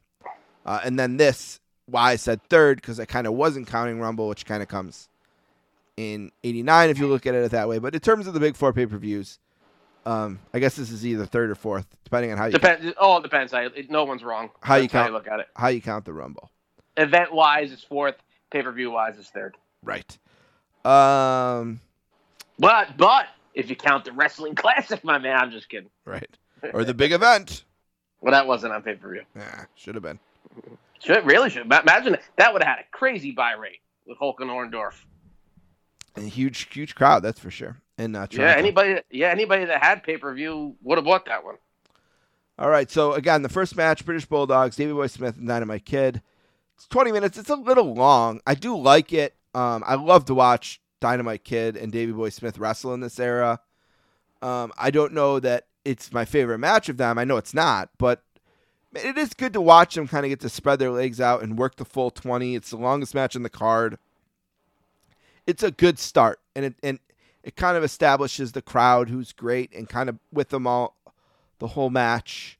And there's some good hysteria at the end, and then the bell rings and it's a draw. And I remember being so bummed out when the bell rang. Oh, they ran out of time. I just remember that as a kid. Right after that move I love, yeah, when Davey presses Dynamite. I can't get enough of that move. They just couldn't quite get enough time to win. But for me, it's a solid 2.75 stars. I'll give it maybe 3 in that range. What do you think, Dave? I give it 3. I love the Rougeau's subtle heel turn. Not till September TV does Jimmy Hart take over them, but they were, they jumped. I believe it was the Young Stallions or the Bees. They jumped them in a face match, and then started with the Little American flags and all that stuff. And they're healing it up. They're healing it up to the crowd at the Garden tonight. Raymond's doing the little strut and stuff. And you could just tell. I mean, they weren't full-fledged. I guess they were full-fledged heels, but with Jimmy Hart was the stamp of approval, and that comes right immediately after this. And I just thought I love the slow build instead of just boom hitting you all at once with something. And I thought the match was well faced in peril. I think Dynamite and Davey Boy were both in that position. And for the first match of the card, we cannot not mention the commentary, how different this is than any other big WWF match that we have. But actually, I like it. I'm amused by it. It's just so different. In Superstar, he's not like talking like. I mean, I know him for announcing already from the televised house shows, the Garden and stuff. But the main audience in the United States don't see that. Oh, you know what? They might have seen it on prime time, but whatever. This is still for everybody. This is his, only time. I remember it being a big shock to me at the time. Yeah, I mean, Jesse's not going to leave. I guess not going to just leave the booth for the last match. It kind of it would kill his pop coming out. I mean, I guess you could have had Alfred. It would have been a little bit of more of the. And maybe you use Gene. Yeah, I mean, Gene's got it at this point. Gene, I think, so established, thrown the towel in on that. I guess they used Superstar. He was doing the house shows all summer, and he's a star. He's a name. But the way he announces, he almost doesn't announce like he's a big star. He almost announces like kind of like he's just like some guy, like some like regular guy that's like old but kind of cool. He's like up on more stuff than Gorilla is. Like, see, he called the Anvil ZZ Top later in the card, and Gorilla doesn't know what he's talking about. He's a little cooler.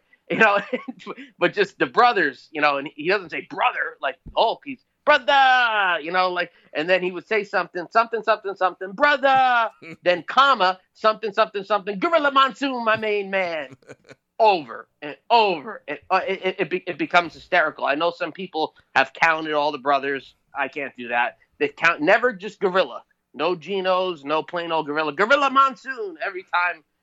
I love it. I can't help it. I love it. It's different, and I love it. Well, I remember my dad being really pissed that Jesse wasn't doing it. My dad loved Jesse, and having to explain to him 10 times, Jesse's in the main event. He couldn't do it. My dad didn't want to hear that. They did do it at Saturday. Your dad might have saw the Saturday Night's main event where Jesse was in a 6-man with Piper and Orton against the Hillbillies. Yep. And he and filled in. Yep. Jesse came back to the booth. But I guess by this point they were a little more, they're not going to do something like that. I think that would have hurt. I don't know if it would have hurt the pop, but the way Vince thinks, I don't think that was the main. You're not going to see the main event guys out in the crowd before the main event. So my thing I wanted to mention was that I had this on tape as a kid, and then I lost it after a while, and then I would rent it once in a while. And then I also had 90 and 91 on tape, and I had those for a long time. Then there was this long stretch where I didn't kind of lost touch of those, and I got the cooler for my birthday. The cooler that came out? Oh, yes, I do, yeah. And that day that I got it and I put this in, it was such a shock to hear him. And for a while, I'd never watched 88 because I just didn't want to hear him. Now, recently, maybe say when the network came or whatever, and I watched it again, it doesn't bother me as much. I don't know why. He's grown on me a little bit. Yeah. If he was there again at Survivor Series, he's like, all right, fuck this, enough. You know what I mean? But just for this one thing, you know what I mean, to watch it back now in retrospect. It gives it a little character, I guess. It's what's unique about it. Yeah, it's different. Disappointing in retrospect that there isn't even one SummerSlam that's Jesse and Gorilla. I mean, is there any other former world champions at that level that have become a commentator, like a regular commentator? Well, Bruno was for the year of '88. Oh, my God, of course, yeah. Bruno. Yeah, he would have been worse. Top pick Superstar. Yeah, Bruno and Superstar. So after the Bulldog and Rougeaus, we get the angle. They show us the Beefcake injury. Brutus Beefcake was injured tragically in a match. He had cut the hair, and you know what? As a kid, I said, I knew this was going to catch up to him eventually. I knew as a kid he was going to piss someone off by fucking up their hair like that. I just knew it. Yes. And it was Ron Bass who had enough and got the spurs out and put the spurs to his face. And it was so graphic they had to put a big giant red X. The big old red X. And he deserved it even more, Steve, because I don't know if you know this. The week before on Superstars, Outlaw finished his match, and Beefcake came in and took his hat and cut up his cowboy hat. So that gave him even more incentive to come out there the day, in kayfabe, the day before 2 days before your big Intercontinental match, and take Brett and Bart, the Spurs, and carve up a little Brutus Beefcake head there. And, he missed his match. Yeah, so the announcement's made that there will be an Intercontinental title match. We'll get more into that later. All right. Second match, Bad News Brown defeats Ken Patera. 6:33. Bad News Brown goes over pretty hard here. He's in New York. He's presented very strong. He had won the Battle Royal at WrestleMania, kind of memorably by turning on Brett. Phenomenal. And this match, it's nothing great or anything that memorable. It's a 1.5 stars for me. But I will say that they did a great job just continuing to make bad news look like bad news and very tough. And like Jake and a couple other guys, he had the move that if you took a ghetto blaster, it's over. And that's what happened here. Patera got caught in a ghetto blaster, and it was over. So Yeah, I don't know what happened to old Kenny Patera. He was great as a heel, one of the great heels, cutting Andre's hair, Intercontinental Champion, all that kind of good stuff. He comes back in '87, with the whole, sold me down the river, Heenan, Weasel, and he puts the belt around Heenan's neck on the Superstars, and Heenan's got to wear it. And Ken looked good. He had his old singlet on. He looked good. All of a sudden, out of nowhere, he starts. I'm not even trying to be funny. Looking like Richard Simmons. His gear looks like something Richard Simmons would wear. His hair, his legs, I can't get behind this guy anymore. Like, what the hell? Like, Bad News is gonna eat this. The way he looks is gonna eat this guy apart. Like, there's no chance. And that's what happened. I have no idea why his look changed so drastically in 1988. Ken Patera, one of the all-time greats. He was certainly on his way out, and Bad News was on his way up. Getting ready to work house shows with Macho Man and Hulk Hogan. We all know Miss Elizabeth did favors for Jack Tunney, and Bad News knows that as well. Yep. And yeah, man, this is just a showcase to get Bad News over. Kenny's on his way out the door. I think he has a couple more months of putting guys over, and goodbye for him. But that look on Patera is just brutal to me. Being the way how great he looks. It kind of looks like a female gym teacher or something. Yeah. Like, you see that meme on Facebook? It's the hot chick teachers now, and there's like a picture of the Ultimate Warrior wearing Oakley's and an IOU sweatshirt. Gym teachers when I was a kid. is that picture. But I don't know if I gave the first match. I give the first match 3 stars, and I give this match 1 star just for showcasing Bad News. And Bad News is about to go on to Good News for his pocketbook to go work with Hogan and Savage on the house shows. Well, we know that Vince McMahon is a legendary wrestling promoter, and in the summer of '88, he decided that he would become a boxing promoter. And for the first time in many times tonight, we get the first promotion for Sugar Ray Leonard's match versus Lalonde, however you say it, I don't know, the other guy. Donnie Lalonde. Lalonde, yeah, Lalonde, I think is right. Lalonde, whatever, Lalonde. But, yeah, so it's in Atlantic City. It's November 7th. So Vince is going to promote 2 pay-per-views that month in November, Survivor Series and this. The first of many times. Next up, a Mega Powers promo in the back with Mean Gene. Everybody looks great. Cool graphic behind Gene. Not bad. All right, next up. You can tell the green screen is new. Yeah, it looks great. Looks great.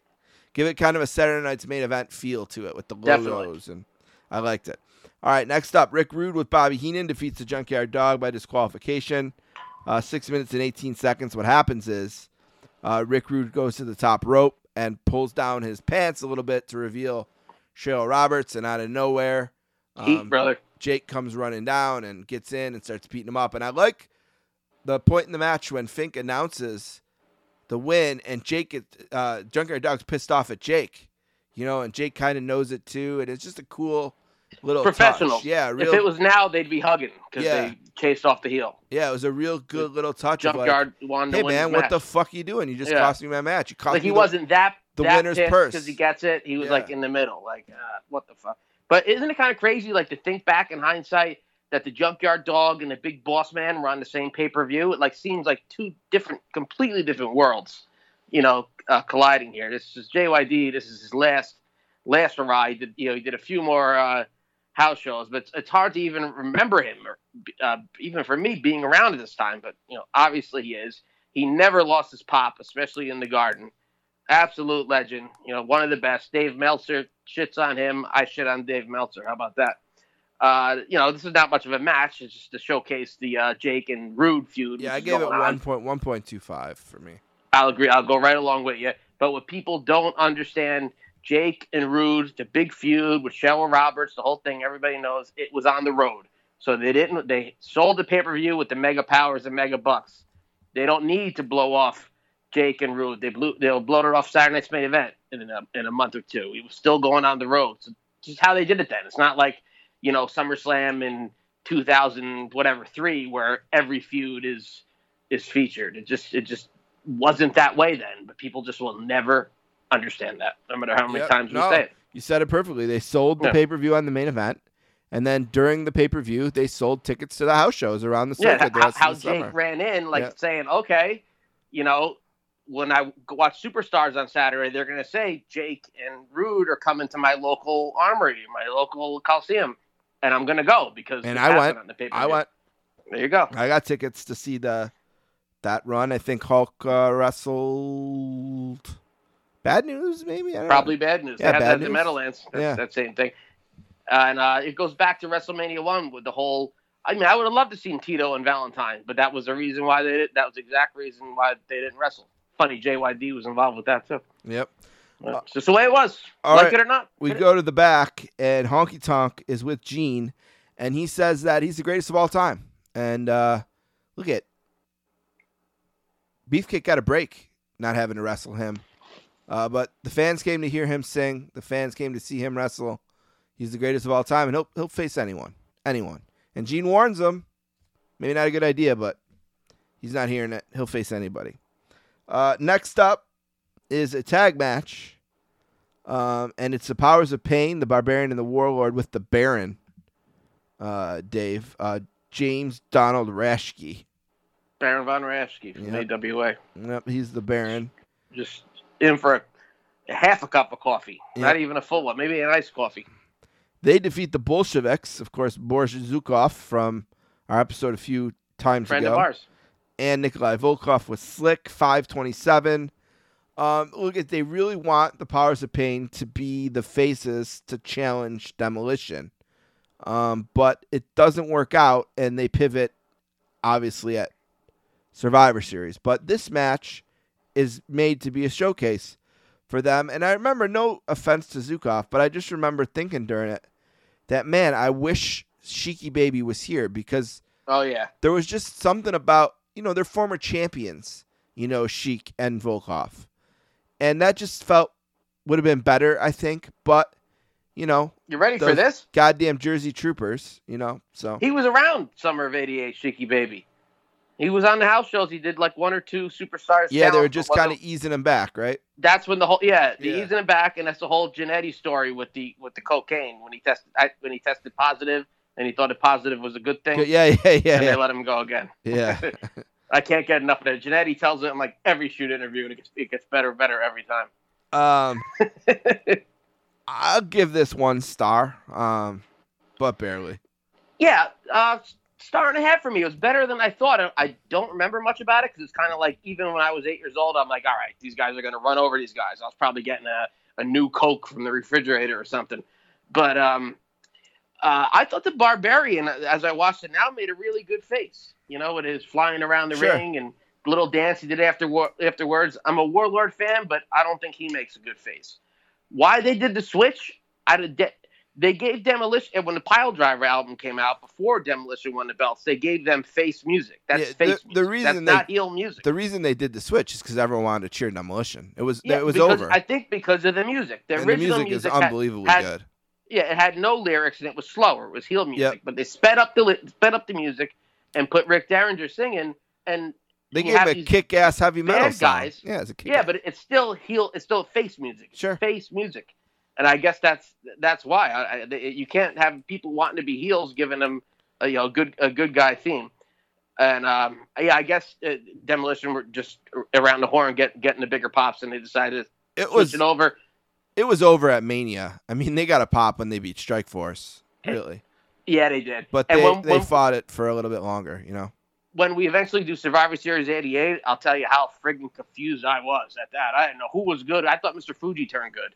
At first, it was so hard to get without studying it. Yeah, I've defended it. We'll see it'll be an interesting discussion when we get there. Yeah. All right. Up next, we get our first Survivor Series promo of the night. And then we come back to the ring, and it's all red, baby. Brother Love. Now, originally, the story goes is that Brother Love was supposed to be with Ric Flair here. But Ric Flair stayed where he was, didn't come. And Bruce Pritchard thought that meant he was out, but nope. It's so hard to buy that. Because the character-wise, DiBiase was so on top, the top heel in the company. It's Flair's gimmick and his. It's not the same, but it's similar. It's a little too similar. Well, maybe that's why he stayed. Yeah, maybe. Maybe he didn't see room for him there. But I mean, Vince is never going to turn away talent. I know Ted was there in '91 when Flair came in, and guess what? What they do with DiBiase when Flair came in, they put him in a tag team. Yep. You know what I mean? Yeah. So we could be onto something. It's a sure. bit too similar. And besides that, it was also rumored to be one of the evangelists. What's that woman's name? I think she was in the Surreal Life. One of them. Tina Fey or what? Not Tina. One Fey. of them. What's her name? Something like that. Whatever. But yeah. And that fell through too. So we got good old Hacksaw, who was top 3 or 4 baby faces, not on the card. Tammy Faye. Mm. And then Hacksaw, who I thought was going to be, when they announced that Brutus wasn't going to be in my 8-year-old head, okay, Hacksaw's not on that card. It'll be Hacksaw. He's a huge face. Besides Hogan and Savage, I think he's a number 3 face. Maybe Jake, 3 or 4, 3A and 3B. Sure. And, so once you see Hacksaw, maybe thought here Hacksaw's going to announce, I'm fighting for the Intercontinental title tonight. Didn't do that. So what's going on? Yep. This is a little long to me. I prefer the Brother Love from WrestleMania 5, although that also gets a little long. But people hate that. I love it. I love WrestleMania. Yeah, I love WrestleMania 5. It could have been 5 minutes less. But the hate on that is bullshit. Everybody in school loved it. Everybody was talking about it. Oh, hell yeah. It's all this revisionist history is insane. People saying that. I don't know. And I still love it. I guess if you didn't watch it like we did at the time, love Roddy Piper and everything, be happy to have him back. It just, I don't know. You look at it differently seeing it for the first time, I'd imagine.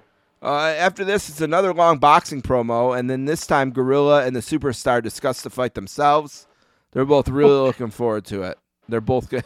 Gorilla's obviously going to be gambling on it, which is all he cares about. Without a doubt. Yeah. Without a doubt. And then that leads us to the main event of the first half. The Ultimate Warrior defeats the Honky Tonk Man with Jimmy Hart for the Intercontinental Championship in 31 seconds, officially. Honky Tonk Man comes out first. He gets on the mic. He says, "Get anyone out here." A little bit of a delay. Then Warrior's music hits. Gorilla recognizes that music, but he's not sure exactly what it is for some reason. But of course, it's the Ultimate Warrior. I remember being a little disappointed. I don't know why. I was just never a big Ultimate Warrior guy. I really wanted it to be Steamboat. I'm not in the know at this time, obviously, about that makes sense. Where Steamboat is or who he works for, or anything like that. Just in my mind, I really wanted it to be Steamboat. That Steamboat's going to... He disappeared after WrestleMania 4, but it wasn't like he wasn't on any other TV yet or anything like that. I had no reason to believe that it couldn't be him. You know what I mean? Yeah. So I thought it was going to be him, and it wasn't, and I was bummed. And then, but, before you even really have a chance to react, it's over. So, yeah. I don't know. I'll give it. I mean, I'm not going to grade it. There's no point. I mean, it's not a gradable match. It's just, NA, no grade. But, Warrior goes over and he's the champ. And it ends a great, as much as it was disappointing for it to start right in front of me, at the Memorial Auditorium in June of '87, and I cried my eyes out for 45 minutes when it happened. You got to tip your hat to an unbelievable run over a year for the Honky Tonk Man with the IC belt. Still not matched to this day. Ultimate heat, man. That's what it's all about. It's not about if he did 20 drop kicks and 85 false finishes.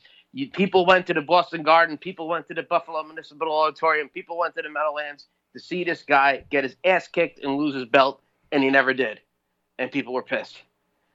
And my reaction here, I thought it was probably going to be Hacksaw. My brain was starting to become a little more getting this stuff, But by the time I was 9 or 10, I figured it all out.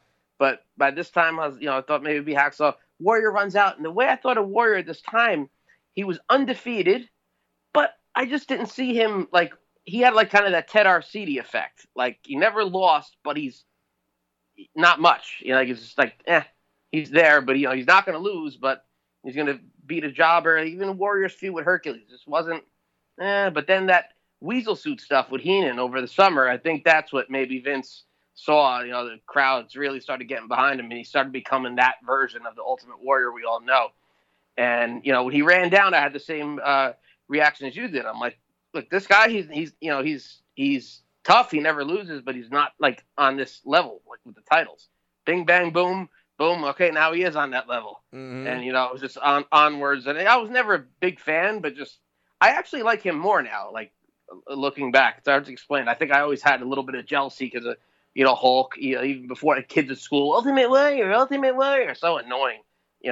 Like, nah, dude, relax. Yeah, I was never a fan. Yeah. My brother had this stupid pillow, and I'd always kick the shit out of that pillow.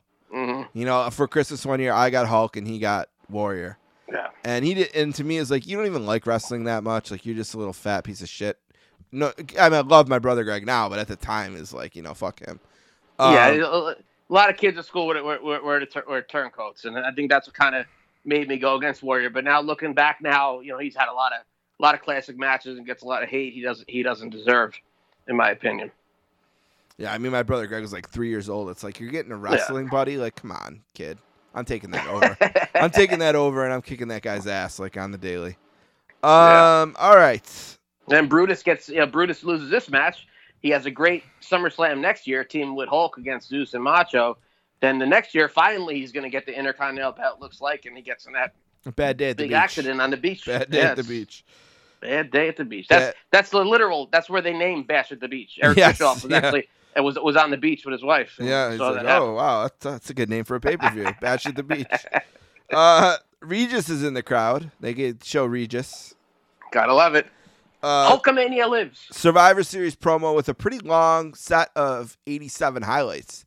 They show a lot of highlights from the Macho match, a few highlights from the big tag match, and then a few highlights from Hulk's as well. Gene interviews Sugar Ray, who right away lets us know that his kids aren't there because they have the mumps, which I thought, oh my goodness, just pretty hilarious. That didn't age well today. Yeah, it's like, oh man, my kids can't be here. They're home with the mumps. Mask up, brother. But I think especially didn't age well with the Garden. Yeah, they survived. Gene interviews him. They go to some more boxing highlights. Then they go to a taped interview with the jobber that he fights. And then they go back to Sugar Ray for more with Gene. And then I watched on Peacock, so I didn't get to see all this great stuff. Then one of my favorite things of the era, the 5-minute intermission. Yes. And I was watching a version. I kept waiting for the guy to turn or hit pause on his VHS, but he never did. Yeah, I never did that either. He taped the whole damn 5 minutes. So me and Paul were sitting there. Paul just kept like, "What are they doing, Dad?"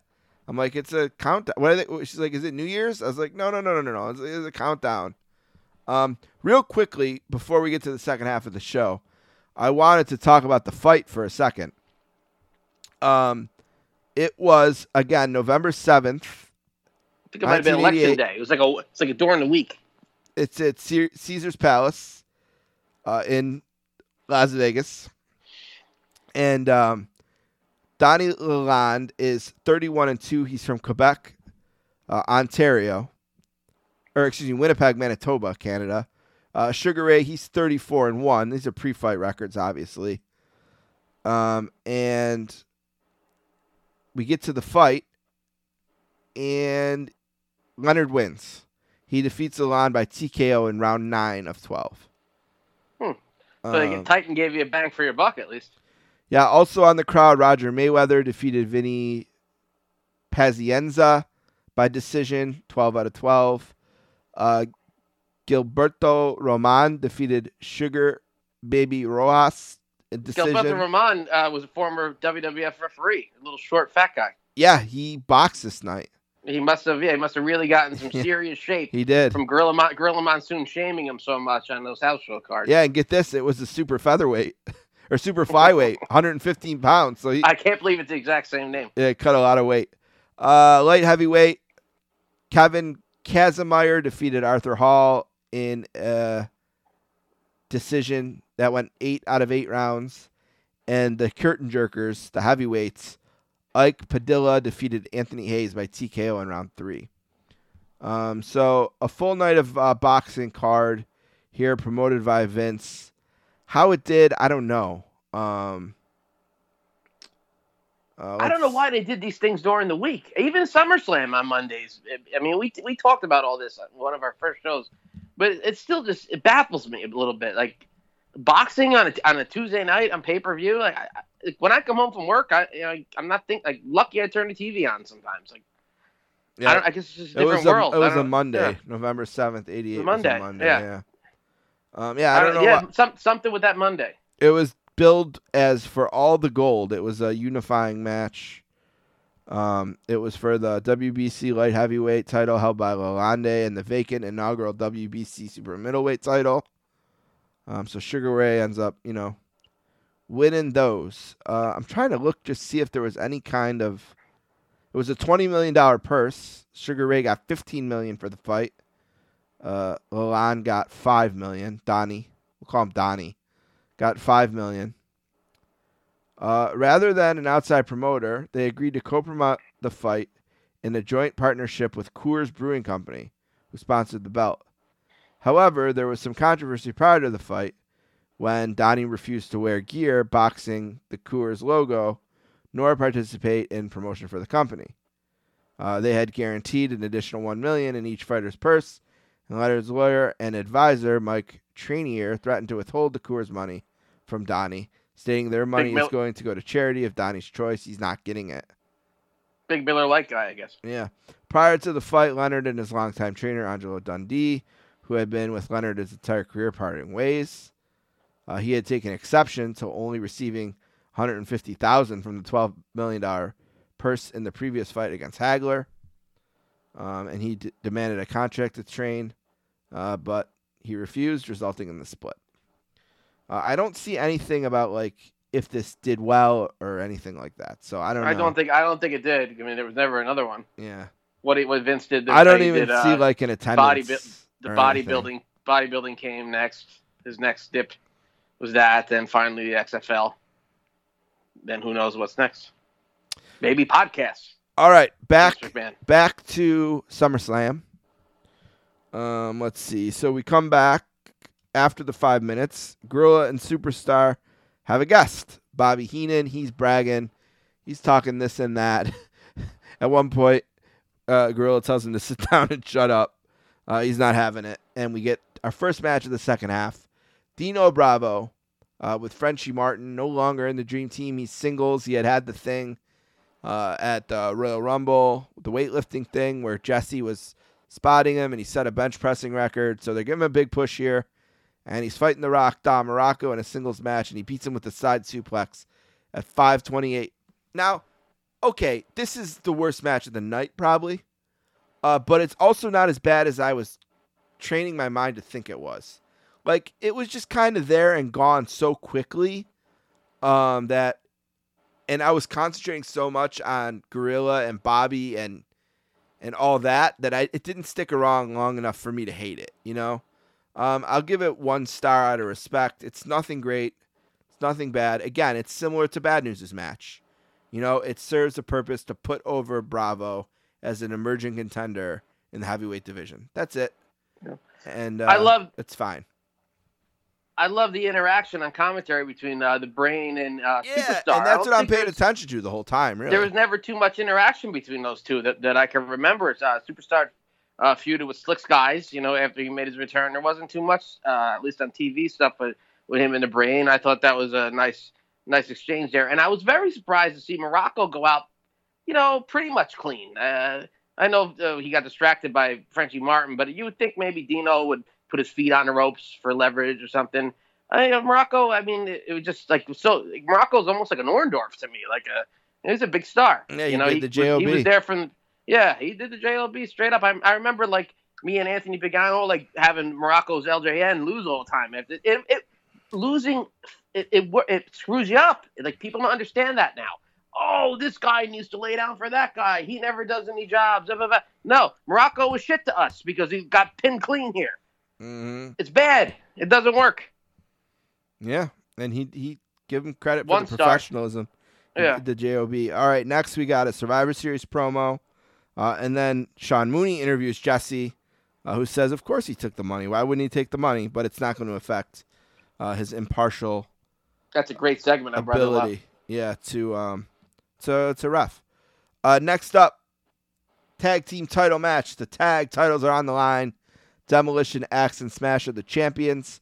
They're with Mr. Fuji and Jimmy Hart, who's been recently let go by the Hart Foundation. Brett and Jimmy Neidhart, they're on their own. It's 10:49, and it's great chaos at the end, a great finish. Loved it. As Jimmy Hart, who had been chased off, comes back. Fuji gets on the apron. He's got the ref's attention, slides the megaphone in. Brett takes the crack to the skull, and Demolition snatches victory from the jaws of defeat with the help of Jimmy Hart, who screws over the Hart Foundation for firing his ass. Yeah, watching in kayfabe, it was like, come on, 2 managers? Yeah. Like how Gorilla would freak out? Yeah. Like, dude, I love the 1990, the 2 out of 3 fall match. That's near and dear to my heart for some reason. I have no idea why. I just loved how Demolition was doing. Yeah, I know you like it too. Doing the Freebird rule and stuff, in and out, and Vince was really selling it on commentary. So I was kind of like, put this one on the back burner. But now watching it now, I thought it was a really good tag team match. I think this is the second or third best match of the night. And I gave it 3.5. I gave it 3.5 stars. Yeah, I'll give it 3. And I thought, Demolition are such believable champions. Like everything about them is champions.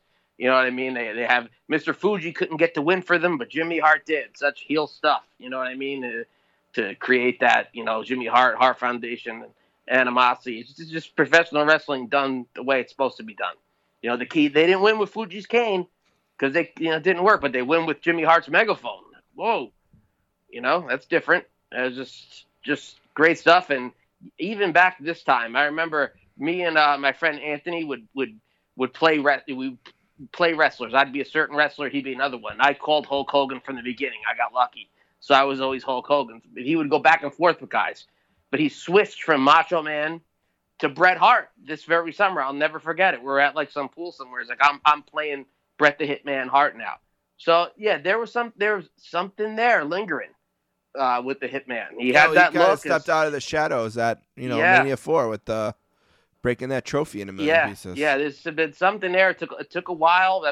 It's such a nice story. We really getting into wrestling with WWF when we did. We really grew up with him more than anybody with the Hitman. Yeah, with his career. And we'll talk more about him for sure next time. Yeah. All right. After this, we go to another boxing promo, and then Mean Gene's in the back with the Honky Tonk Man in the heel locker room. All the heels are standing around, and Honky and Jimmy are back there. Honky was robbed. He says he agreed to any wrestler, not a warrior. He didn't agree to a warrior. He got robbed. Jimmy's going to call his lawyer, baby. It's a bunch of bullshit to them.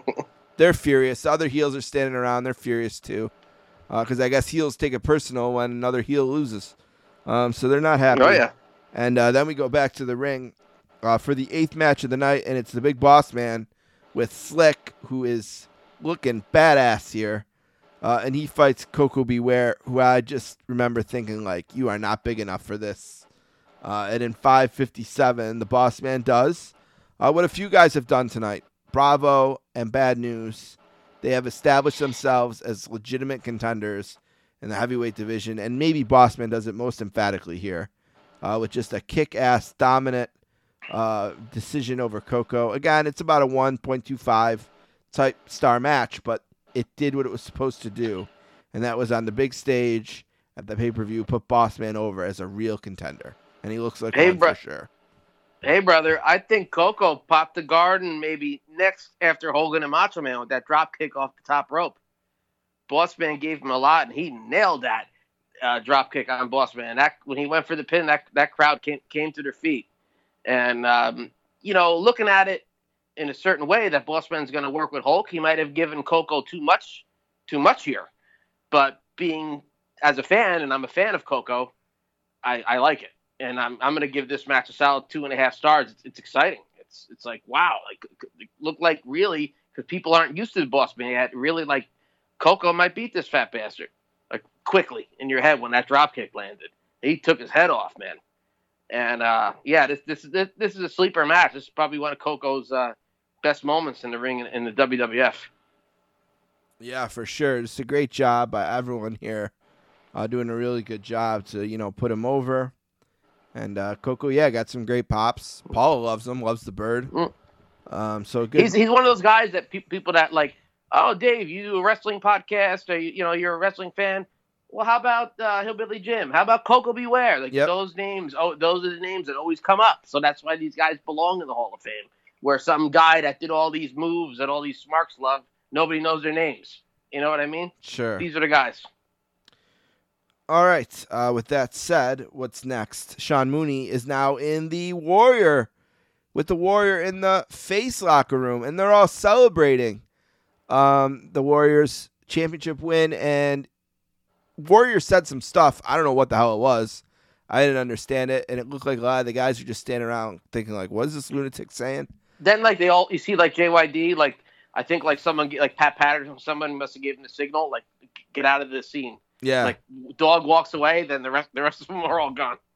Yeah, they just kind of fade out. From celebrating to kind of fading out. Oh, we got shit to do. Yeah, they're like, screw this guy. All right, we're back to the ring, and it's Jake Roberts, who we seen earlier, a little bit pissed off at the Ravishing One. He's going to defeat Hercules in 10:06. This is, my dad used to have this thing, one match too long. He would always say that this stuff for him was one match too long. He'd be all right, and he just wants to see Hulk. And I think that this match is one match too long. And it's 10 minutes too long, too. 5 minutes too long, let's say. Why we needed 10 minutes and 6 seconds, I don't know. You know what I mean? They gave 10 minutes to the Demolition, to the tag team match. Makes sense. That's for a title. Gave 20 minutes in the intro. Okay, makes sense. Nothing else besides the main event gets close to 10 minutes. I don't know why it was that long. I was bored. I'm not a fan of this match. I don't know. 1 star for me. I didn't love it. Herc needs something. Just too long. And by this point, I just want the main event. I don't know. One match too long. My dad's thing always. I thought of it here. I get what you're saying. I get what your dad's saying. I never had or cared or even thought about this match too much.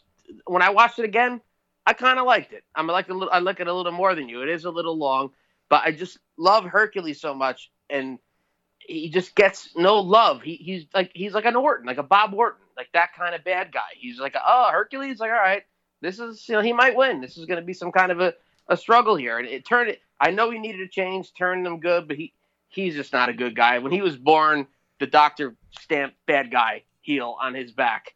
I don't know. I think maybe if he would have went to NWA for a while and come back, stay a heel. I know they eventually put him back heel, but he's just such a good hand, a good heel.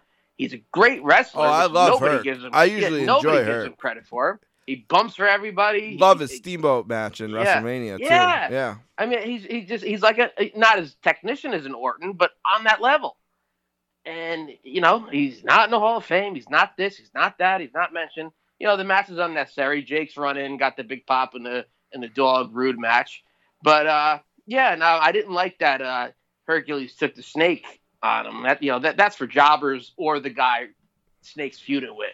So I thought that was a little, Herc didn't have to do. I thought he could have rolled out or something. I like the finish. He just gets a flash DDT almost, like an RK out of nowhere. I just didn't like Damien going on him.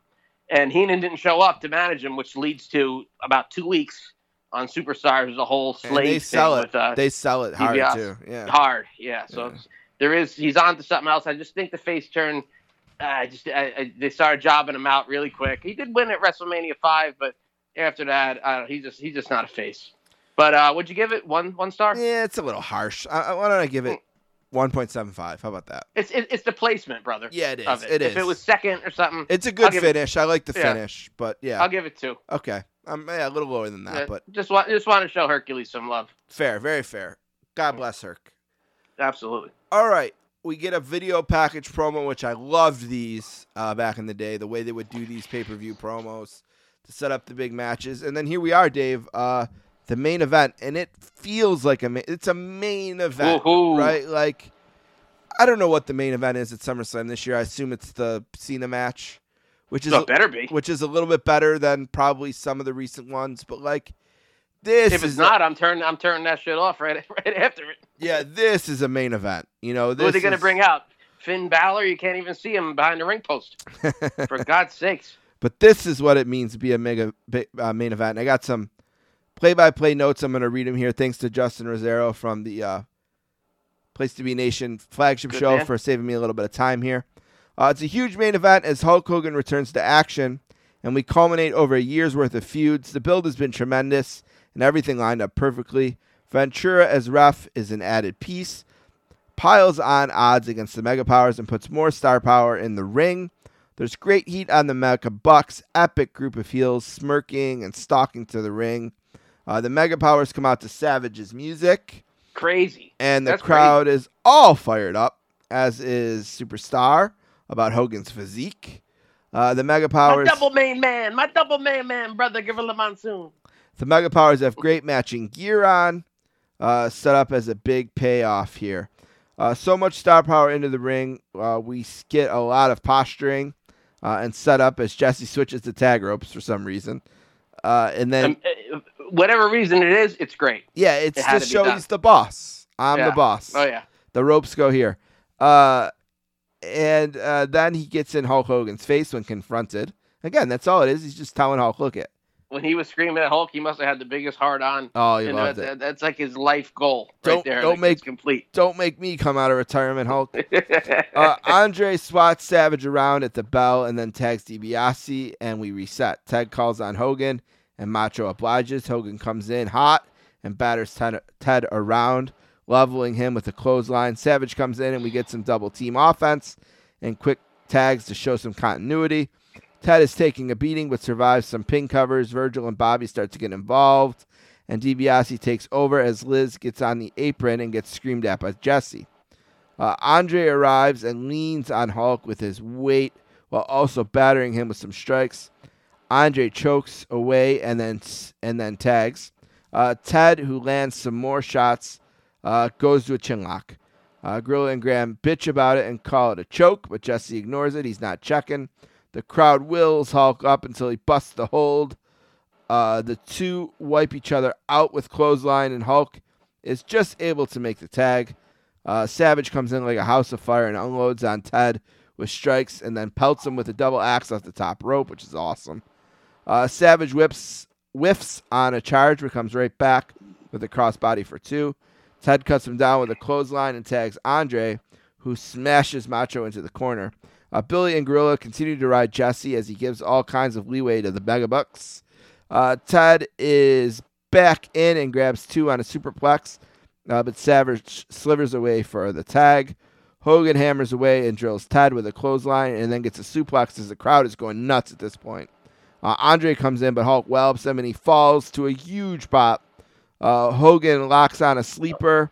I love the way Hulk, anytime Hulk knocks Andre down, he immediately looks to the crowd. Yep. That's what makes Hulk the best. Yep. He doesn't just knock him down, just keep going. He looks to that crowd. Did you see that, brother? Yep.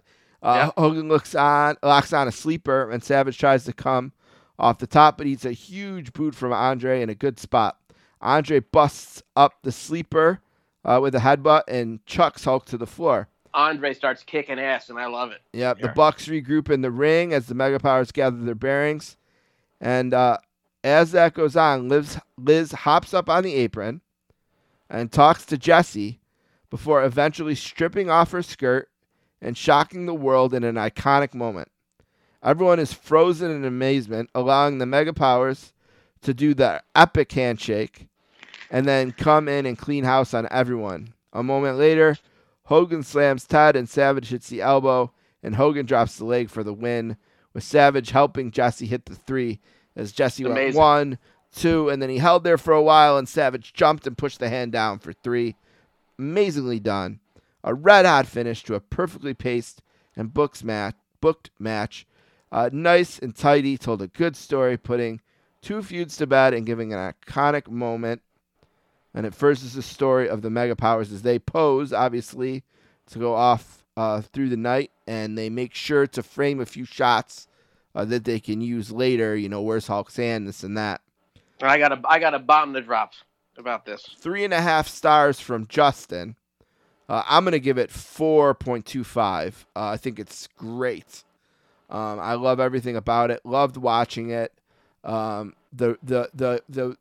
room. Everyone was involved in this one, right? During a lot of the cards, just me and Don watching.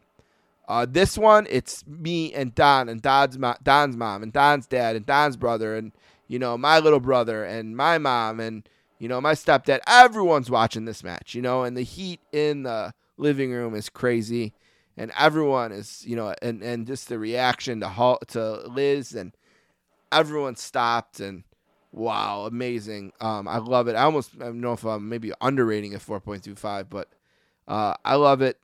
Great night, great match, great end. Go ahead, Dave. I give it 4 solid. I think it was very ballsy to have them come out to Pomp and Circumstance together instead of doing the separate introductions or just Real American. I remember my family was like, what the fuck is this? Where's Real American? We were a little pissed. I like Macho, but I mean, come on. And, I don't know what the Garden they play Real American at the end, right? So. Yeah, no, but what if they lost, Sure. But, yeah, I just, whatever. We got over it quick.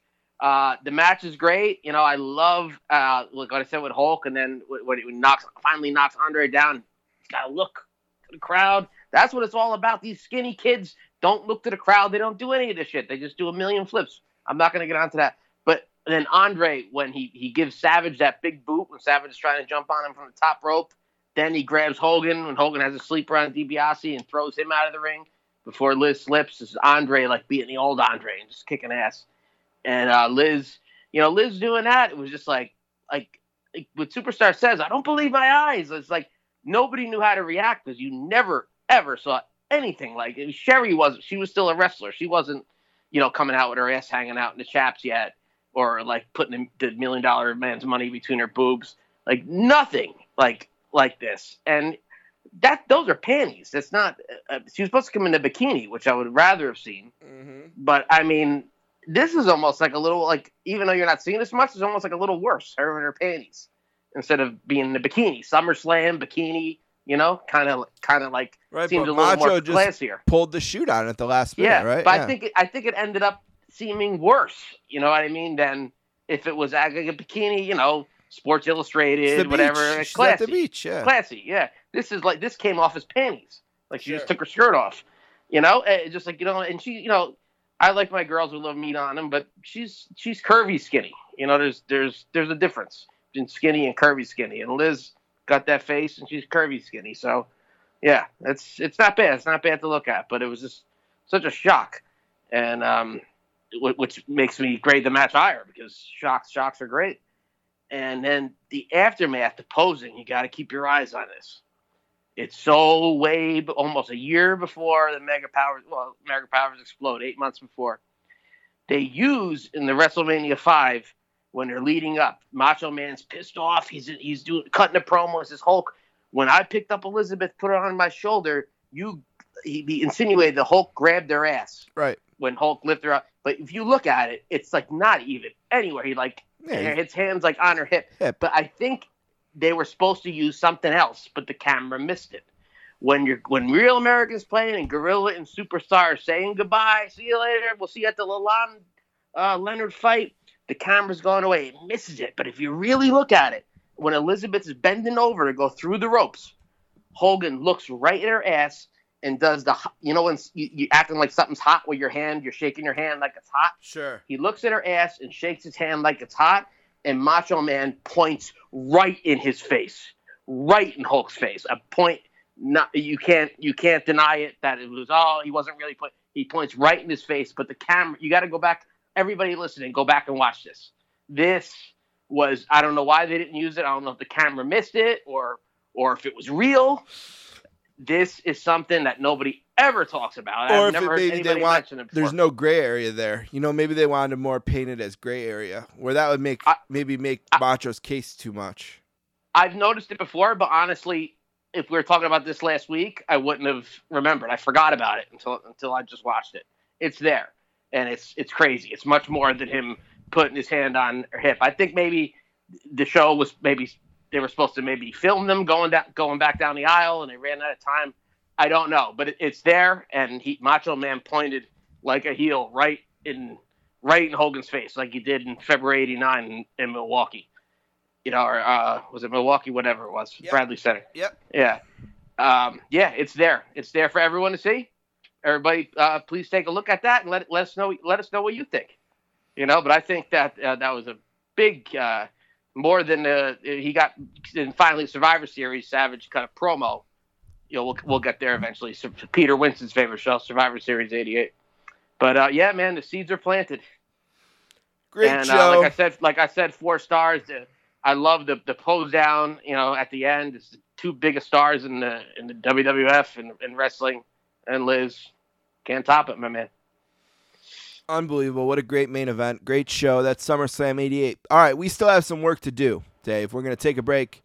When we come back, Dave, everybody's been waiting. Enough with these 2 guys. Where is Paula? And Paula will be with us in a minute. Paula will join us for emails and plugs and all that good stuff. Plus, we'll tell you what SummerSlam we're going to cover on the next show, also at the Garden. Ooh. So let's take a break, Dave. We'll be right back. We'll be back. I am a real American. Fight for the rights of every man. I am a real American. Fight for what's right. Fight for your life.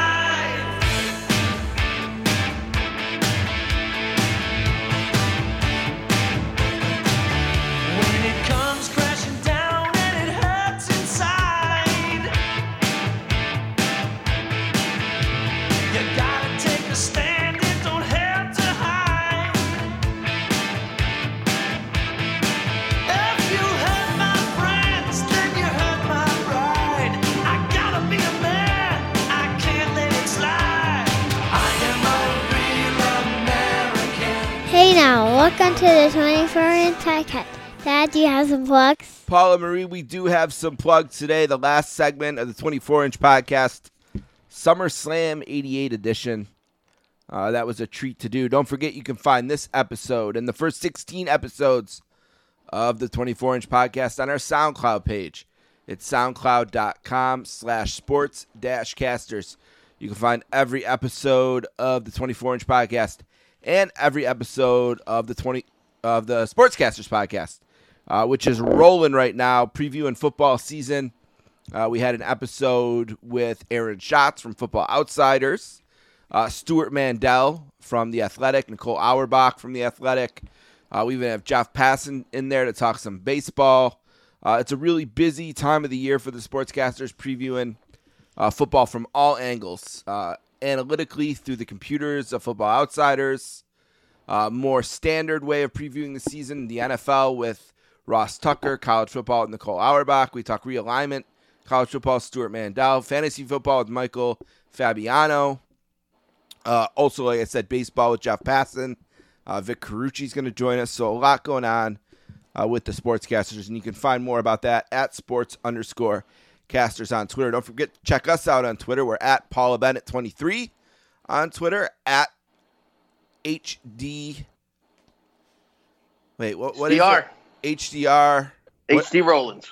HD Rollins, that's what it is. HD Rollins on Twitter is Dave, and at sports_casters. What's up, Peanuts? I didn't know I had my own Instagram page. No, on Twitter I made you. You know you got Instagram too. Yeah, I know. I see you there on that's Instagram. Crazy, I have it. Yeah, I made them for you so you could get your name and stuff. Thank you. Yeah, when you were a baby. But your Instagram, you know that's been going for a long time. I know, but I just forgot. Hey, Yeah. Paula No, Mania, I heard you got Dave's got a you question. got so many followers on your Instagram, Paula Marie Mania, that you had to stop accepting people. That's what I heard. That's the rumor around town. Don't forget to check out our Facebook group. Just search 24-Inch Podcast on Facebook, and you will find us there. We'll let you in the group. Just ask to join. We'll let you join in. You can find us on Instagram, 24_inch_podcast.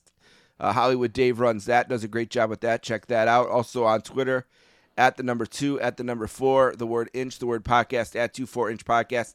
Email's the same, the number 2, the number 4, inch podcast at gmail.com. Don't forget to check out our friend Peter Winston. Greetings from Allentown. It's a bi-weekly show now. Taking a little time for the summer, I think, too. Enjoying his vacation. But when he's rolling, nobody's better. The Greetings from Allentown pod, when that comes out on a Thursday, and he's schooling me on 1983 Memphis wrestling. My head's spinning, but I'm loving every second. Weekly episodes with Keithy. The Greetings from Allentown Live are also on that feed. Check that out. 5 stars. He always wants 5 stars ratings for his social proof. Also want to thank Justin and Scott for some of the notes we used earlier. They're, of course, at the Place to Be Nation. They just had a really great episode on SummerSlam 1992 with our friend D'Amato. Turned out great. A really great episode. Really enjoyed that show. Yeah, so that's up there on their feed. Check that out. And don't forget about our friends at the Fire Department of New York. We went over it in the beginning, of course, but it's a project, 20 for 20, 20 historic 9/11 stories of good people for the 20th anniversary. It's a podcast that's going to actually inspire people. It's for good, unlike the nonsense that we do. But they're going to have 1 episode a week, and they're hoping to air right around my birthday, August 30th, 31st, or September 1st. So listen back to the beginning. We got a longer, more detailed plug there, but I'm excited for this, Dave. Anything that brings attention to the Fire Department of New York, 9/11, like Niels Jorgensen's going to do, I think is just really important. So beautiful. Can't wait. Yep. 2420.com is the website to check it out. Paul, you got something else, baby? Yes. Yeah. When we do the 24 podcast, the next time we do it, is my camp going to be over, and do I get to do the hosting? Yeah, because that's a big one. We'll talk about that in a second. Hold that thought, okay? Hold that thought. Hold it right up there. We'll talk more about that in a second. Did I forget anything plug-wise, David? I get everyone in. Yeah, you're good. You got it, Brett. All right, let's do some emails. We'll start with Paula. Paula's got 2 good ones tonight. This first one comes from who, Paula? Tammy Bennett. Tammy Bennett. Heard of her. Tammy Bennett. She wants to know, how do you prepare to get ready for the podcast each week? And I'm sure it's different for all of us since we do different things. Paula, you want to start us off? Yeah. What do you do to prepare? I do is ask my daddy for a drink of water, and then I'm ready and I have a drink to do that. And Mommy got us some strawberry lemonade. Yeah. And I'm loving it. Yeah, you like that strawberry lemonade. What do you do during the week? Like, do you watch the show over, or do you read any notes? Like, do you read old Meltzer columns, or maybe an Aftermag from '88? Nope. You don't do any of that? I just stay in this person, and I have my emails on my back. I know every single one. I don't even need to think about it. Okay. All right, Dave, what do you do to prepare for the show? Well, tonight, I'll get into what I do during the week in a moment, but basically the night of the show, the recording, I work 1:30 to 9:30 is my shift hour. So basically I get in my car, drive home from work, pick up a 6-pack. If it's a summer, I cool down the room for 15 minutes and call you. But no, but that's for now. But while I'm getting ready, I do the Hulk corner of our little show, my little segment, if you will, where I talk about where Hulk's been during the month we're covering. So I go on to Graham Cawthorn and the great Lord Richard Land's history of WWE.com. Pick up some of that information there. Then I'll also try to think, a lot of this stuff is stored in my crazy brain already. It's just there. The stuff I say usually is just coming out of my head. But sometimes, like the stuff we talked about before with Brutus, I'm saying, let me make sure the thing with the Spurs aired the weekend before SummerSlam, like I think. So I just had to check that out, and sometimes go back and watch a couple clips from the TVs around the time, and obviously watch the show we are covering, even though I know most of them by heart. But, you got to freshen up like they say. And I don't know if I'm leaving anything out. That's about it.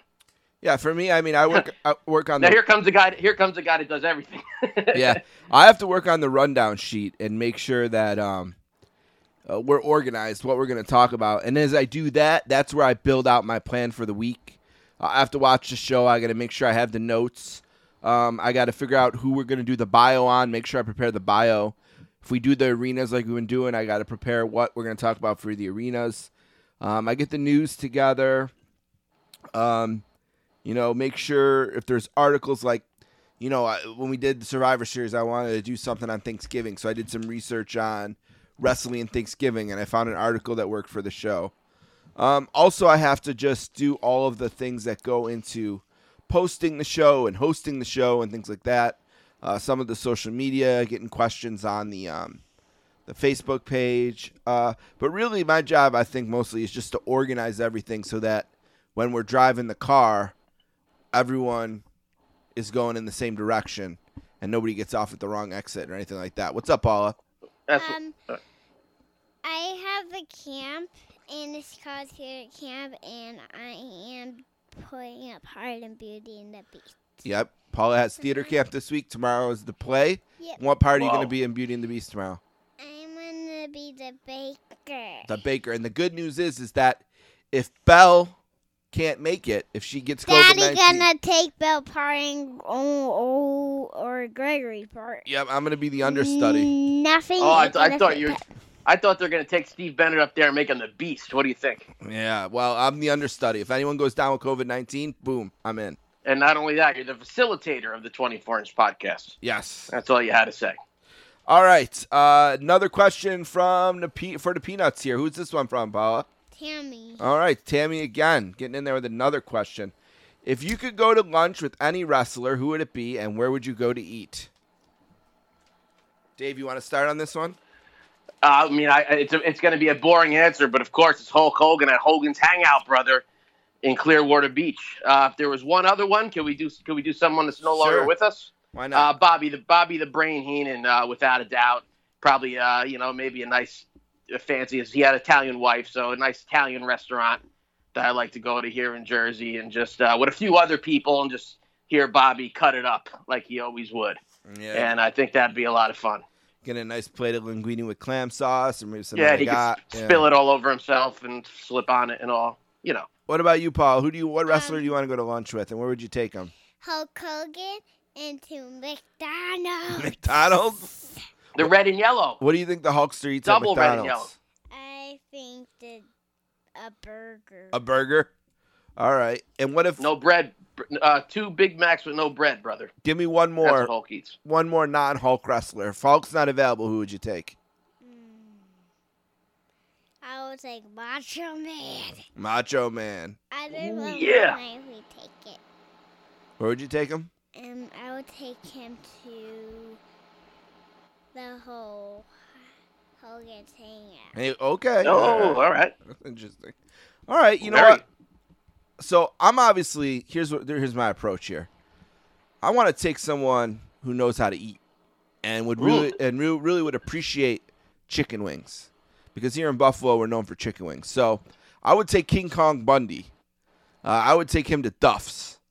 I really liked when he did the thing with the guys at Kayfabe Commentaries. He seems like a good storyteller, and he has a good memory.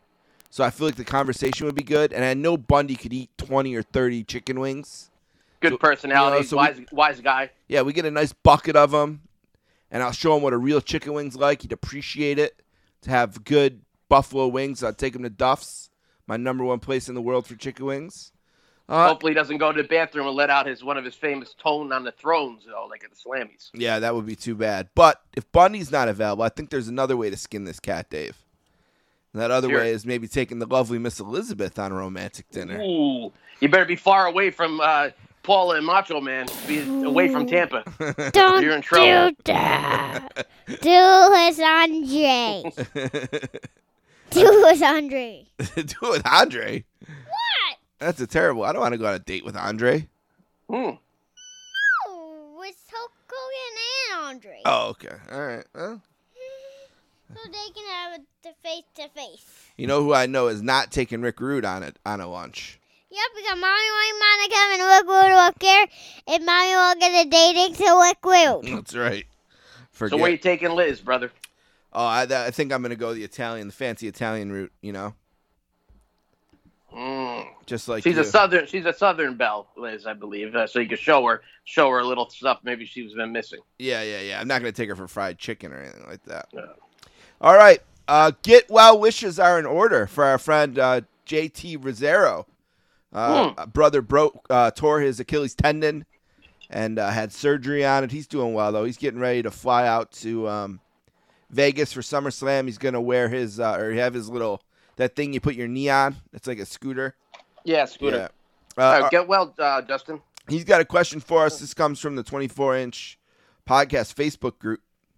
He says, discuss which was a better direction for the show. The tag match we got, or Andre Hulk in a cage, and then DiBiase Savage for the title. So do you like the tag match or maybe a double main event? Middle of the show, Hulk and Andre go at it in a cage, and then late in the show, DiBiase and Savage fight for the title. Paul, want to answer that one first? I have one more to. You got one more email? Mm-hmm. All right, well, let's finish Justin's question first. I have a makeup email this time because we waited on. I just have to start off with another makeup. Okay, so let's just finish Justin's question. Dave, what's your answer here, buddy? I'm gonna stick with the SummerSlam the way it was. The WrestleFest, that was fine. That was a gigantic house show, really. I know it was released on Coliseum Video a month or so later. Yeah, and we'll talk more about that in a minute. Yeah, that was just a big house show where all the A and B, C team came together. They weren't in any other town, I believe, that night, so that's why it was so jam-packed. But, yeah, the whole theme of SummerSlam was that Mega Powers, Mega Bucks, and the whole Mega Power storyline. Now, every pay-per-view from WrestleMania 4 all the way to SummerSlam 89, Hogan and Savage were somehow linked together. And I don't think they were going to separate that because we know what was coming down the line. So the whole thing was, they were wrestling DiBiase and Andre, but the whole story really was that Mega Power story, and that needed to be showcased at Madison Square Garden and on pay-per-view across the world. Yeah, I think that the tag match, you kind of have to go there just to preserve the Mega Power storyline. But I also think there's a creative way to do it the other way. I think to see Hulk and Andre in a cage, if Andre could pull it off, would be pretty awesome. And Hulk kind of gets his win back and kind of really starts bulking up to get Savage. But, maybe if you really want to be aggressive, Hulk gets a really decisive win against Andre. And then later in the main event, kind of somehow accidentally costs Savage. Maybe Liz brings him down for help and it backfires or something. Maybe you fire up the angle that way. But I still think I like the tag direction the best. Yeah, I think enough of that separate. Elizabeth bringing out Hulk, that happened 3 times already before this. That may have been a little played, that kind of thing. And, this was just really, it's almost like, I feel like they were trying to go back to like almost WrestleMania 1, that big tag team, something special, something different. This is not a regular card. This is a big special tag team match you're never going to see anywhere else. Yeah. Sorry about that. Dave, do you got a question? You got one, right? Yeah, I got a few here. Let me pull them up. All right, actually, I got one more right here while you're pulling that up. Steve Rocco on our Facebook group. Discuss Beefcake versus Honky Tonk, the match booked, and Warrior as a replacement. Now, here's the thing, Steve. Brutus got the X. The Spurs went to his face, and the network had no choice to put the X up. So he just wasn't available. And that's too bad. And the thing about it is, Honky Tonk Man was willing to fight anyone, but he didn't say a warrior.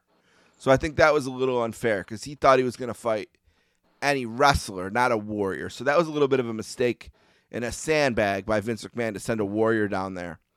I think that was a little unfair to Honky. And unfortunately, Beefcake just wasn't available. We all saw the X. The Spur went to the face and the X came up. So it is what it is. What do you think, Dave? Can you repeat the question? I'm sorry. Discuss Beefcake versus Honky Tonk match, the match booked, and Warrior as a replacement. Oh, yeah. Well, it was kind of strange to me how that happened, that whole thing. with Warrior seemed to come out of nowhere. Brutus was pretty over. One of the top 5 or 6 faces in the company, and he's been going around the horn with Honky Tonk Man. They met at WrestleMania, and it looked like this was going to be the time that Brutus was going to take the gold away from Honky. But what ended up happening is, the week right there, that Saturday before SummerSlam on Superstars, like Steve said, he gave you the kayfabe for him. Outlaw Ron Bass, took Bret and Bart, the Spurs, and sliced up beefcake, and a giant red X appeared. I think that, my opinion, Vince fell in love with the Warrior during the Weasel Suit Bobby Heenan matches that went through the horn during the summer. Because before that, the Warrior to me was kind of like a Ted Arcidi. Like, you knew he wasn't going to lose, but he really didn't mean too much. His feud with Hercules, it was kind of just, like, this guy's tough, he's rough, but you never really thought of him in a big angle or with anything with a belt. But I think once those Weasel Suit matches took place, became the real Warrior that we all know from years later, for years to come. And I think, he's a Vince guy. I think Vince just fell in love with him and kicked Brutus to the side for a little while. I don't know if that worked for Hulkster Brother or not, but I guess that's a whole nother story. All right, you got one from, how about Hogan? What's my man Hogan Kevin doing? Hogan. Kevin Hogan. All right, here he comes. On your last podcast, you guys did some talking about enhancement talent. Can you think of any enhancement talents that you would have liked to have seen get a push? If the answer is yes, how would you have gone about pushing them? Gimmicks, etc. All right, well, Kevin, I got a very fast answer for you on that. I'm not going to say guys like S.D. Jones or Iron Mike Sharp because they were pushed at one time or another in their careers. But Mario Mancini is my answer. I think I'm going to try to make this quick. I think they could have put a little pizza gimmick on him, Pizza never hurt nobody. Pizza never hurt nobody, like Steve says. You know what I mean? I think he could have came down, maybe not. He could beat some jobbers on TV, but, lose to Dino Bravo on the house shows and stuff. But have a little, like a Coco, have a little, have a gimmick behind him.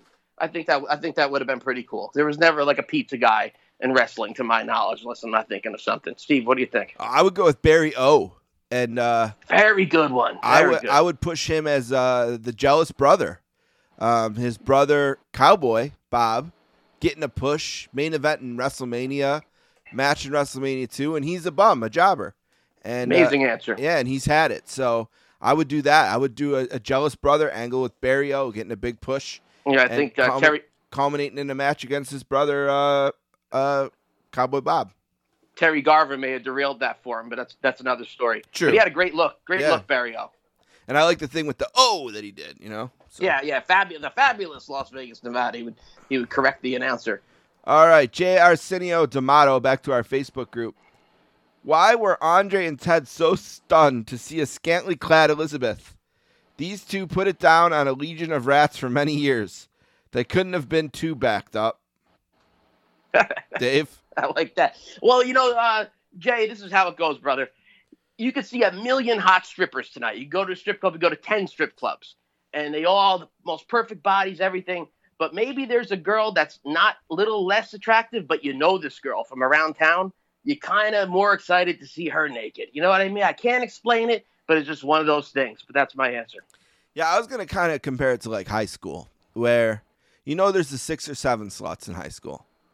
And let's say you go through all those. But then there's the good girl, the honor student, wears big sweaters. But then one day, spring of senior year, sweater comes off, spaghetti straps come out. She's got D cups. It's kind of like that. There you go. Yeah, hiding there. Like Billy Graham said, I can't believe my eyes. Like, no one expect Liz to do such a thing. And, she was a little skinny, not enough meat on her bones for my liking, but she was still curvaceous there in her own little way. And it's Liz, so I would take her over any wrestling chick. All right, a comment from our friend Tim Mangione, who we got to give a shout out to Tim because he made it happen. He went to Golf and Stuff, and he took the pictures, and it was amazing. So, props to Tim. We should have a thing like, where are we gonna make Tim go next? What do you think? Anything in mind? Yeah, in LA. I'd like to see Dodger Stadium. Let's get a sporting venue in there. Like, show me what Dodger Stadium's like. I know there's a great how about statue. Is the LA Sports Arena still there? There you go. The home WrestleMania 2. Yeah, I don't know. If I don't that's still think there, it but is though. The Forum is still there. But I mean, wrestling-wise, not too much. Right. A couple of WCWs, I believe. Now, I guess Vince stayed out a lot of the big. He stayed out of United Center in Chicago, but same deal in LA. I guess they had deals or whatever. I got something from Tim too. If you're finished. Yeah, go ahead. No, just a couple of statements here. He loves the era of 1988. He loves Macho Man as champion. Loved the Mega Powers. He laughs about. He has a problem with on the Peacock, the overdubs, Steamboat's music, etc. Yeah, Tim, that is brutal. Some of that stuff. It sucks. I watched Tonight's Show. I watched SummerSlam on Peacock because it's easier for me. That's the only reason why. And a couple were bad, but Demolition's music is back. I hope nobody's listening from Titan Tower right now. it's gonna scratch that off their list. Demolition's music is on SummerSlam '88, so I was very happy about that. Yeah, it's brutal. It takes away from. So I'd rather than just silence it, than have all that loudness going on. But yeah, that was cool that you hit on that, Tim. And then he also wants to know: do me or you, Steve, or Paula think that John Cena will ever turn heel? I guess I'll go first. Okay, go ahead. Yeah, 5 or 6 years ago, I would have said hell yeah, and it's coming any day, anytime. But now, no, he's it's different nowadays. They never do anything the old school wrestling fans would like. He's got to make 389 Marvel movies that are all the same, X-Men and X-Lax and all this crap. It's just not going to happen. It would just be too good. And of course, you got the whole T-shirt thing and kids and all that kind of stuff. Well, yeah, Steve? I was going to say no, just because I think he wants to protect one of the most important functions that he has in a wrestler, and that's all the Make-A-Wishes that he does. Correct. He's done almost 700. I think I don't want to shortchange him, but at least 700, at least 600. I remember when he did his 500th, so he's done a bunch since then.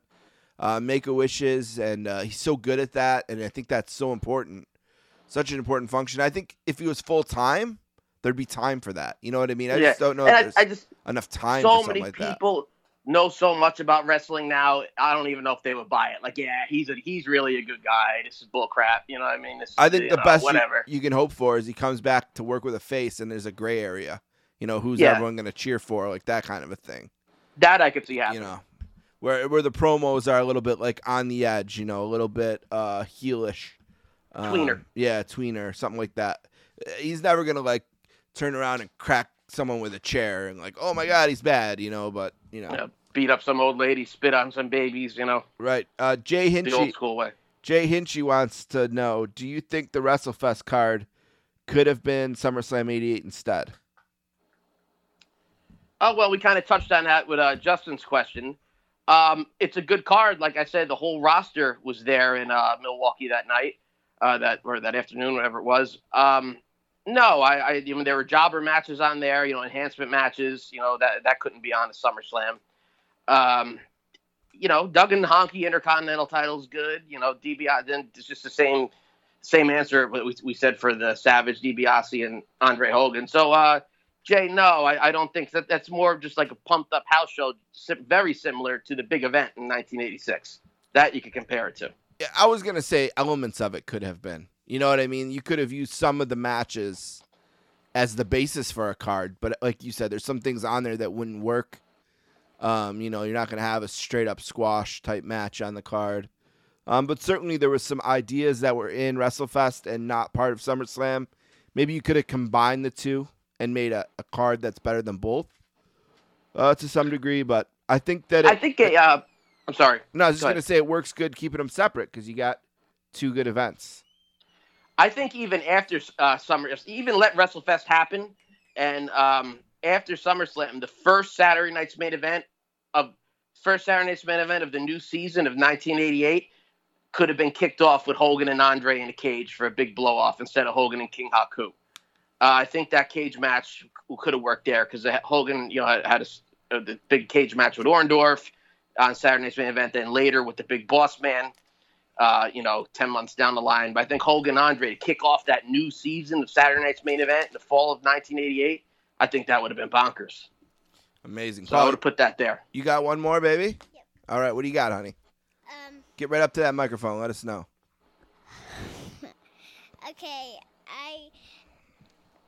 I know this one, and I think I could. Okay. It's from Tammy. Oh, another one from Tammy.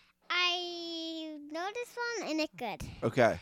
Why did we make of doing the 24-inch podcast? And there are two more. Okay.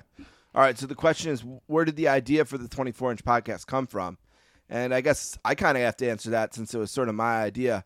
I knew going into 2021 that I wanted to have a side project that could complement the sportscasters, something else that could run on the feed, sort of another attraction, so to speak, so that people who listen to the sportscasters would have another option, and also people who didn't listen to the sportscasters but maybe liked this other thing could discover the sportscasters, a way to kind of bring listeners over.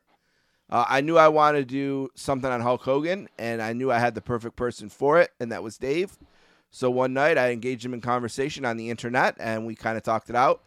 Then the next thing you know, we're working on names, and then boom, before you know it, here it is. So it's like the name of that old song. You remember that old song? I don't know much, but I know 80s WWF wrestling. That's right. And there's a song like, we all been in the old yellow submarine. Yeah, by the Beatles? Yeah. We Beatles. all live in a yellow submarine. What does that have to do with anything? Is it random? Yeah. Yeah, okay. I'll just Maybe. have that You song. got one more? Yes. All right, one more for tonight. This is From Gregory? Yeah. All right, Gregory, my nephew. He wondered, because we do Hulk Hogan, he doesn't really know wrestling. So he wondered, why, where do you had the West? So Gregory's wondering, because he doesn't know wrestling, why we picked Hulk Hogan instead of a different wrestler? No. Oh.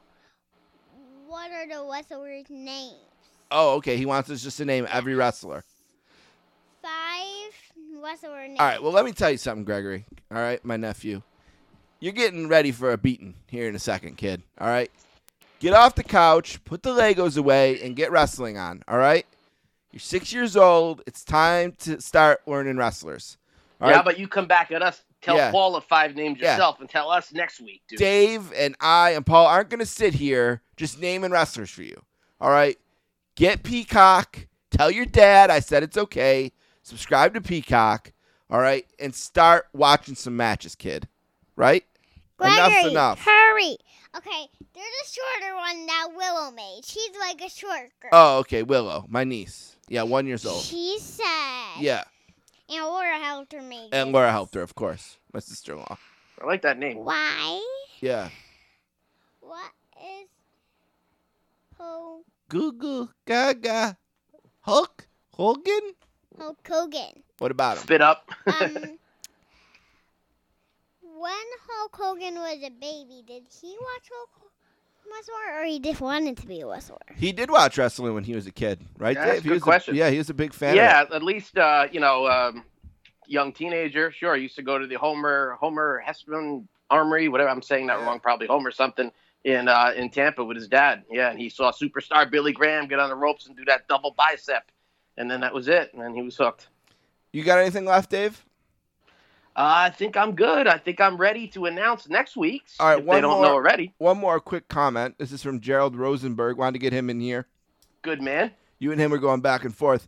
I remember thinking that Hacksaw Jim Duggan might possibly be Savage's partner due to his feud with Andre at the time, but that would have never worked. I read this and I thought, okay, it's interesting. I never thought of that. If that's the case, let's just say they did that. What would Hulk have done this night? I guess they would have promoted it as his big return, and I guess he would work with King Haku because he got the blame for Harley going through the table. Then Bobby brought King Haku in, and like I said before, they worked on the Saturday Night's Main Event right after this. So all right. I guess it would be billed that way. Gotcha. Paula, what are we doing next week? Dave, what are we doing next week? You guys know? Paula, do you know?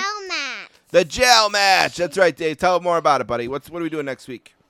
Madison Square Garden, Monday night, August 26th, 1991. Yours truly, Hollywood Dave Rollins, was in the house, was in Madison Square Garden for SummerSlam 91. A match made in heaven and a match made in hell. Which one was the wedding? The hell was the wedding and the heaven was... I always get confused there. All right, Bobby. But I'll be ready. Go ahead, baby. this one is my favorite. Yeah, Paula has loved SummerSlam 91 since she started watching wrestling. She loves the jail match. She loves Perfect versus Bret Hart for the belt, right? And because Hart Classic. wins and he's like the mom is like crying. Yeah. He gonna get her, win. But then he won. he won, yeah, and his mom and dad were there, right? And his lordship was the star of that. Yeah, what a Alfred great Hayes. interview by Alfred.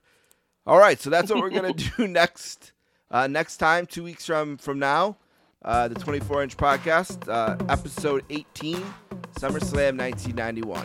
All right, I think that's it. With all that said, I just have one thing left to ask, and that's that between now and the next episode, you say your prayers, eat your vitamins, and tell your friends about the 24-inch podcast. Jack, brother Jack. Oh, sweetie.